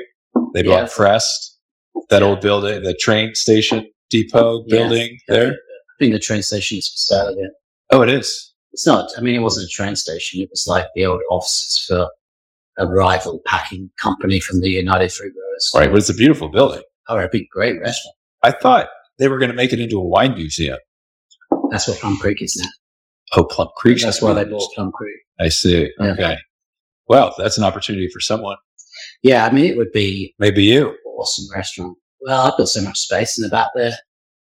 I've got 12,000 square feet that I could do multiple restaurants, like brewery. Yeah, what's your law? You know, for those that have been to the space, you have a big tasting room and all your brewing equipment is there, or should I say fermenting equipment for wine. But in the back, you have the volleyball courts now, this other huge warehouse. So they've been your tenant for a while now. Sorry, I've been slacking on getting the community volleyball game together. It's off my list. Would you ever consider making that more of a multi-functional space? That was the goal. Okay. For sure. I'm not sure Palisade's ready for it right now. Almost like the Source in Denver or something like that. I mean, like Kyle Zeppelin started the Source. Infinite Monkey Theorem was going to be in the Source. You know, I was going to be in Taxi Freight before, then it wasn't ready for 2 years. But yeah, I mean, me and him go way back. Okay. Like, does he own Zeppelin, the food court too, right around the corner there? Oh, yeah. Okay. His dad was responsible for a lot of the building in Lodo and the Golden Triangle. And like really revolutionary, his father in terms of developing the city of Denver. And then he of course has just picked up from where his father left off. But that whole backspace is big. It's 12,000 square feet. There's a lot of room to grow from a production standpoint, but also to make a real maker's mark. Like in Denver, there's all these food halls, but none of them they're not really making that much stuff. You know? Yeah. Like in certain people would disagree, but it's like, you know, I could make sake in the back. I could have a few different restaurant concepts. I could do a real bakery in the back. I could do a real coffee roaster in the back. Yeah. Somewhere where like Tin City, like where you could like hang out and just spend your day. Just flitting from one place to another. And I mean, if everything was successful, then that's what I would do. I mean, unfortunately, Palisade is dead for 6 months of the year, so that needs to change. Yeah, I mean, so is what's stopping you from doing that? Vendor interest, or people willing to do it? No, there's plenty of interest. Okay, like, you can't go to someone and be like, well, you're going to be really busy for 6 months, but then you're not going to have a soul walk by, and half of Palisade is going to close down. Yeah. Well, you're a worldly guy. What do you think we should do? How do we fix this problem of being so dead? I mean, honestly, you have contributed a lot just with doing the après DJ parties in the winter. You guys have been at the forefront of trying to create a little something going on. Yeah. How can we as a town change this? Well, I mean, I think the town has to embrace it to start with. You know, they have to want it to be successful. Presumably, everyone benefits from that success, right? People just saying, oh, we don't like change. Right. Just, you know, I've heard that, you know, from people in the city. Like, so it's like, that's a challenge. But I feel like there's so much new blood here, put it that way. People that really want things to do locally and they want to be involved and go out. I mean, one of the things I always say all the time, so many wineries close at 5. Yeah. Where on a summer day, I'm working on a Wednesday and it's like, okay, 5 o'clock, I got 3 hours of daylight. I'm going to go taste wine. Half of them are closed. Places have been doing better about that now. You're open late. But there's not enough people. I know, but it's just like, you have to, it's like, it's the chicken or the egg, right? Yeah. It's like you have to stay open to have some people come to build that following. But if you close all the time saying, oh, no one's going to come, then no one's going to come. But you also have to have the mechanism to get people, right? Like you live 12 miles from Grand Junction. Don't tell me no one in Grand Junction wants to drink wine. Like there are people in Grand Junction that would come out. Totally. But they don't want to drink and drive. I see. Why not set up the train and have that going back, 5 times a day? That'd be a amazing. Cool train ride. And it stops in Fruita as well. Fruita, Junction, Palisade, back and forth all day long. 2 carriages. That's like, why is no one doing that? That's an amazing idea. Even if we could just take a local train to Fruita, I'd love going to Fruita, but half the time, to your point, I'm like, well, if I drive to Copper Club and have 4 beers, then do I really want to, okay, I'll just walk to the brewery, which is great for Palisade because I stay here. But yeah, people from Fruita just wanting a change could take a train to Palisade or Junction. I mean, I think that would be awesome. I mean, it's like there's there's all these, supposed, mechanisms for people to get from Junction to Palisade, but I don't see anyone like embracing it. What are they? I mean, I've heard recently there's lots of shuttle services between Grand Junction and Palisade. But well, maybe it's just people at Junction don't want to come visit Palisade, or wait, they think it's too far. I don't know. It's like it's annoying to me because I hear constantly, "Oh, it's so far." I'm like, it's 12 miles. Yeah, it's not far. Come on. Yeah, I've never heard of any shuttle service, to be honest. I really not really that I can think of, honestly. I took the bus once to the Grand Junction Rockies game. Tim and I took it. It took over an hour to get from Palisade just to the... like the regular... Yeah, to get to just the regular city bus, just to get to downtown Grand Junction took over an hour. It's like, all right, well, I'm in for a special occasion for that, but I'm not going to do that all the time. Yeah, I think someone needs to start something where it's like there's a schedule and they're picking people up from hotels and downtown. They bring people, they just drop them off downtown Palisade. And then the local shuttles can pick people up and then distribute them amongst the wineries and everything else. But it needs to be, people need to get from Junction to Palisade to start. So the train would make sense. Or someone that wants to actually start something that's more on a schedule, at least at the weekend, Yeah. Because everyone doesn't want to just drink wine during the week necessarily, but Friday, Saturday, Sunday, Monday. Having the train, what would be stopping us from doing that? That would be a big investment, obviously, but is that legally okay to do a local train like that?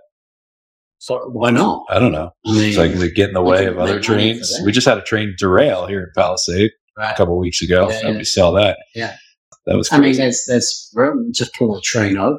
I mean, of course, like Amtrak and the other trains have to have priority, but if it was small enough, right, you've got the third rail, you could stop. I mean, I don't know. I'm sure it's more technical than what I'm saying, but, where there's a will, there's a way, right? Totally. Living in Junction, I would go downtown, park, take the train. I mean, how long does it take to get from Junction to Palisade on a train? 20 minutes? 25 minutes? Yeah. Get off, get picked up by Dave, someone, just cruise around the wineries and then get back on. And people keep telling me there's Ubers in Palisade. And I'm like, are you kidding me? Whenever I take an Uber to the airport, it's always a gamble. Yeah. Will they be here in 20 minutes? Will they be here in 30 minutes? Yeah. Not the most reliable. How is the coordinate? I mean, we have Pally Tours. Obviously, you got Mark with Palisade Pedicab. But is there any kind of collaboration between the wineries to work on this to say, hey, what if we did actually have a shuttle that just went on the Fruit and Wine Byway and stopped in downtown, et cetera? I mean, I think there could be more collaboration, honestly, between the wineries. And I think there is to some extent, but they could definitely get together and be like, let's form a shuttle service, or let's engage an existing shuttle service that is underutilized, and let's try and work together. I mean, right now you have like Red Trolley that seems to stop at like predetermined places. Yeah, how's that working? I've got no idea. Okay. Don't stop at me. They're not stopping for you. Yeah, I see you can buy a pass, but I think I asked them one time on their social media, and they already have a pre-route. It's not just, oh, we'll drop you anywhere. I think they have deals with certain wineries. Yeah, they approached us. They were like, we want you to give our customers like a discount. And they were like, well, why bridge it up? You don't want to do that? I mean, I don't need someone going to 8 wineries and then showing up in my winery hammered And then give them discounted alcohol. It doesn't really make sense. That's fair enough. But if the town of Palisade ran a shuttle that they charged $5 for or whatever that wasn't involved in a discount, they just funded it via the they raised the room tax and things like that with the tourism board now, funding it that way just to get people pay, not behind the wheel, and get them exposed to more things. They may go to a place they never heard of. Well, we also need more beds here. We do. 300 beds is not enough, Yeah. But there's a lot of places that, like a boutique hotel could be built. Certainly behind, the Peach Shack up there could be something, and even like downtown, there could be more. And then there would be more food, more restaurants. I would like to think that it could grow into more of a destination that was kind of self-sufficient in terms of accommodating people, feeding people, Yeah. But right now, most people stay in Junction, so like the food revenue and the accommodation revenue just goes to Junction. Totally. When most people who come to the Valley probably aren't even interested in going to Grand Junction, they're staying there because the lodging's there, and then they probably come to Palisade or Fruita or venture out. Junction still has a lot to offer. I mean, the monument stuff's cool, I mean, and now downtown there's good breweries, and it's a growing community. I don't think you should discount Junction. I mean, it's certainly a lot better than it was in 2001. Well, I'm not suggesting that. I'm just saying, like, some people, to your point, may say, "Oh, I want to go to Palisade," but there's no rooms available, so I'm going to stay in Junction. Right. They're forced to stay over there. Yeah, they have to. I mean, and then it's challenged because it's like, well, I want to go taste some wine, but now I have to have a designated driver. It's not much fun. Totally.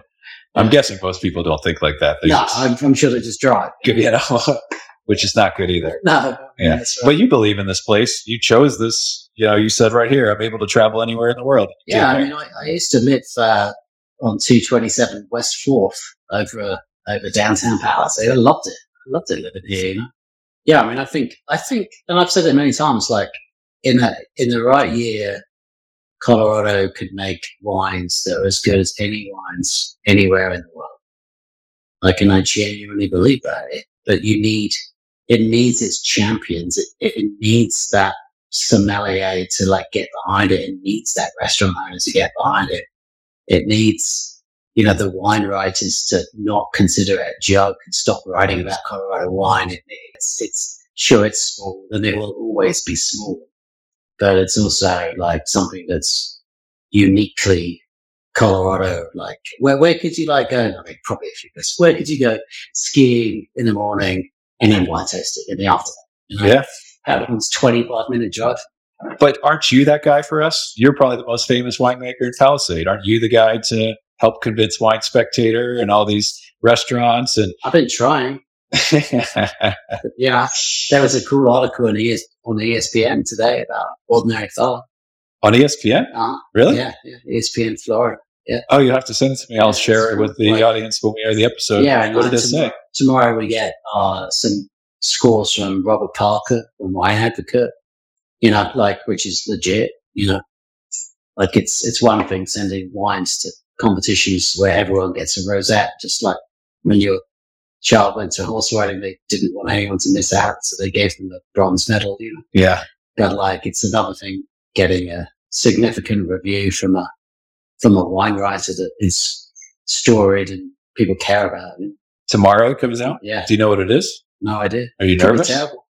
Are you nervous? No, I think it'll be fun. You think it'll be fine? Yeah. I mean, it's like, yeah, I think there's a story to be told. And I think I have unfinished business in the Colorado wine industry. I want to make great wine. I think I can do it here. I think that the whole Western Slope is like a great place to live. Like proximity to outdoors. I mean, some of my best friends are from here, and they're all so outdoorsy, and they grew up and they made, they do great things, Like Ben Hoffman, one of my best friends, a professional triathlete from Junction, finished second at Kona. Really? Yeah, and he's from Junction. Oh, that's amazing. I didn't realize that. There's just, I've always felt like people that are born here, who really embrace the outdoors, are very good at what they do. Yeah. Whether it's rock climbing, running, or skiing, it's just these outdoorsmen that really. Yeah, I'll have to have Ben on the pod sometime. I dabbled in the triathlon at one point. Oh, you should. And, yeah, it's a story for he would definitely come on. His family still lives here. He's got 2 kids lives in Tucson right now. But I'm sure he would come on. Well, I just want to talk to him about his addiction to exercise, because that's what I found in the triathlete community. I like to call them psycho athletes. They all they do is work out, and then to the point where I'm guaranteeing his wife is also some kind of triathlete or whatever. She was a swimmer. Of course, yeah. But he even has an Instagram page for his calf muscles. Wow. Okay. Yeah, he's definitely coming up.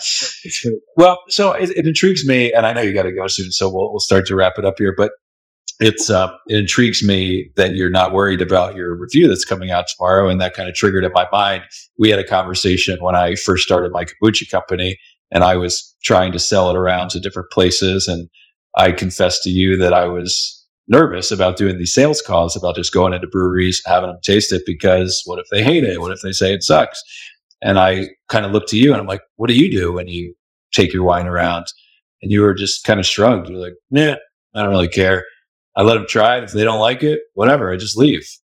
Something of that sort. And your nonchalance really helped me. It was kind of a gift in a way of just remembering to have that thick skin and to be proud of what you produce. But is that kind of the same feel like for you with trying to impress some famous wine reviewer?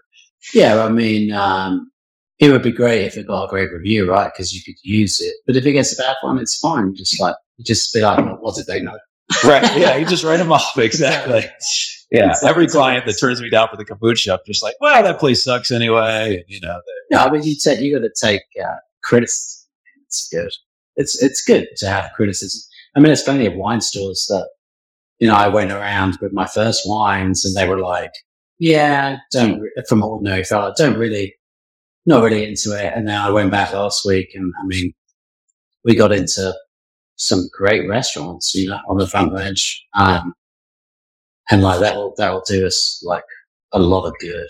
Is it that your wine's better now, or is it that your branding? Because I feel it's so many things in life. It could be they try it, they just don't know it, so they don't have the connection with it. But then they hear their buddy talking about it, they try it again, all of a sudden they love it, or something like that. Or they see this perception of the brand, which adds to what they're tasting. It's that. Yeah.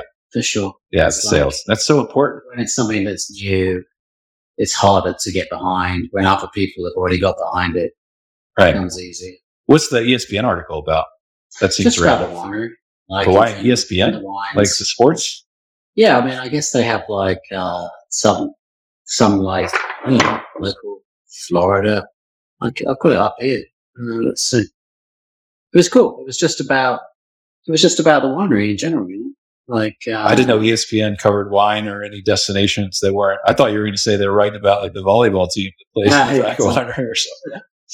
No, it's really just about the winery and the wines. I mean, I guess they do more than just sports, I'll show it to you when I can find it. Yeah, share it with me later and I'll share it. Yeah. Well, what can we expect from you in the coming couple of months this summer? Anything new planned? Well, we got just a lot of new wines coming out, like this 2022 Rosé Pinot Noir. We have our 2022 Pinot Noir coming out as well. We have our 2020 Method Champenois bottled fermented sparkling rosé coming out. It's made in Washington State. we have our 2022 Chardonnay coming out. We've got all these really well curated wine cocktails that we've made. What's in a wine cocktail? Wine is the base alcohol, basically. Right. And what are you mixing it with? We're doing cool stuff. We've always done the mojito, which is just like fresh mint with our Riesling and simple syrup, and it's actually delicious. You wouldn't know it wasn't a real mojito. And then we're doing like a Coca Vino, which is our Merlot with Coca-Cola. It's delicious. I've heard about this. I think they drink it in South America or something like that. Yeah, it's just soda and wine mixed, right? We have this strawberry puree, which is strawberries from our garden, with our rosé and some mint, which is divine. That sounds really good. Yeah, and then of course we have food too, right? Like the snack, it's arguably the best food in Palisade, I would say. And are they permanent at your winery now? Yeah, I mean, they're there 4 days a week, Megan and Mike. And I think their food is as good as anywhere in the valley, to be honest. And it's fun to have them, at the winery.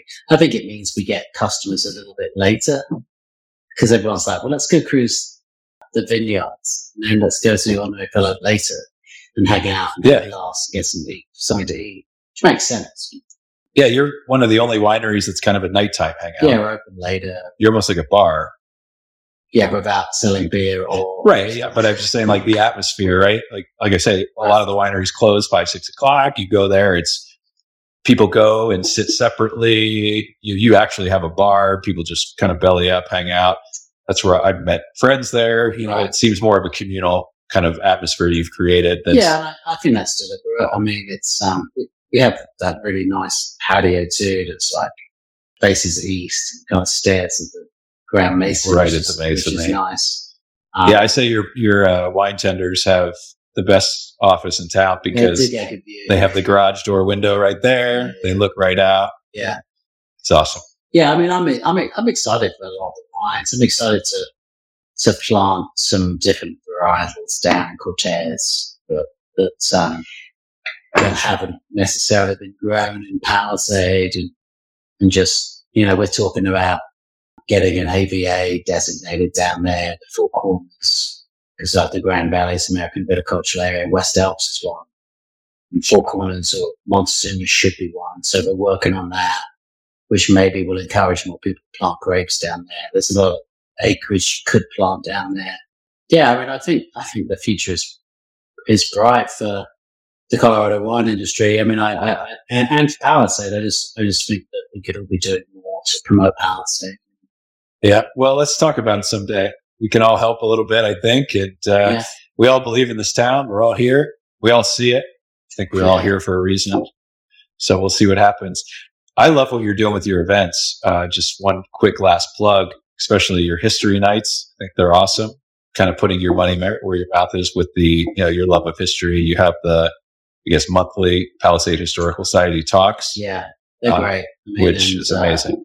Yeah, we get a good turnout for that. And the most successful one was talking about all of the shapes and imagery on the side of the mesa, the Thunderbird and the mammoth and the serpent. I missed that one. Swan. I've heard about the swan, and that if once the neck is melted or broken, then it's safe to plant down here in the valley. Yeah. I've heard some wisdom from the Ute Indians on that. But it's all Ute mythology, apparently the Thunderbird came down. The serpent had stolen the Thunderbird's eggs. The Thunderbird came down enraged, picked up the serpent, flew up onto the Grand Mesa and tore it to pieces. And that's why all the lakes are on top of the Grand Mesa. Oh, no kidding. Yeah. And there's you can YouTube it. There's a YouTube video, the guy that used to be over here, Legends of the Grand Mesa. It's 20 minutes long. It's awesome. The Legends of the Grand Mesa YouTube. Yeah, I think that's what it's called. Yeah. Okay. I'll check it out. It tells you about all those shapes up there and that history about, how the lakes were formed in the Grand Mesa. Love it, man. Yeah. Well, I appreciate your time and stopping by for a little bit. I know you're a busy guy.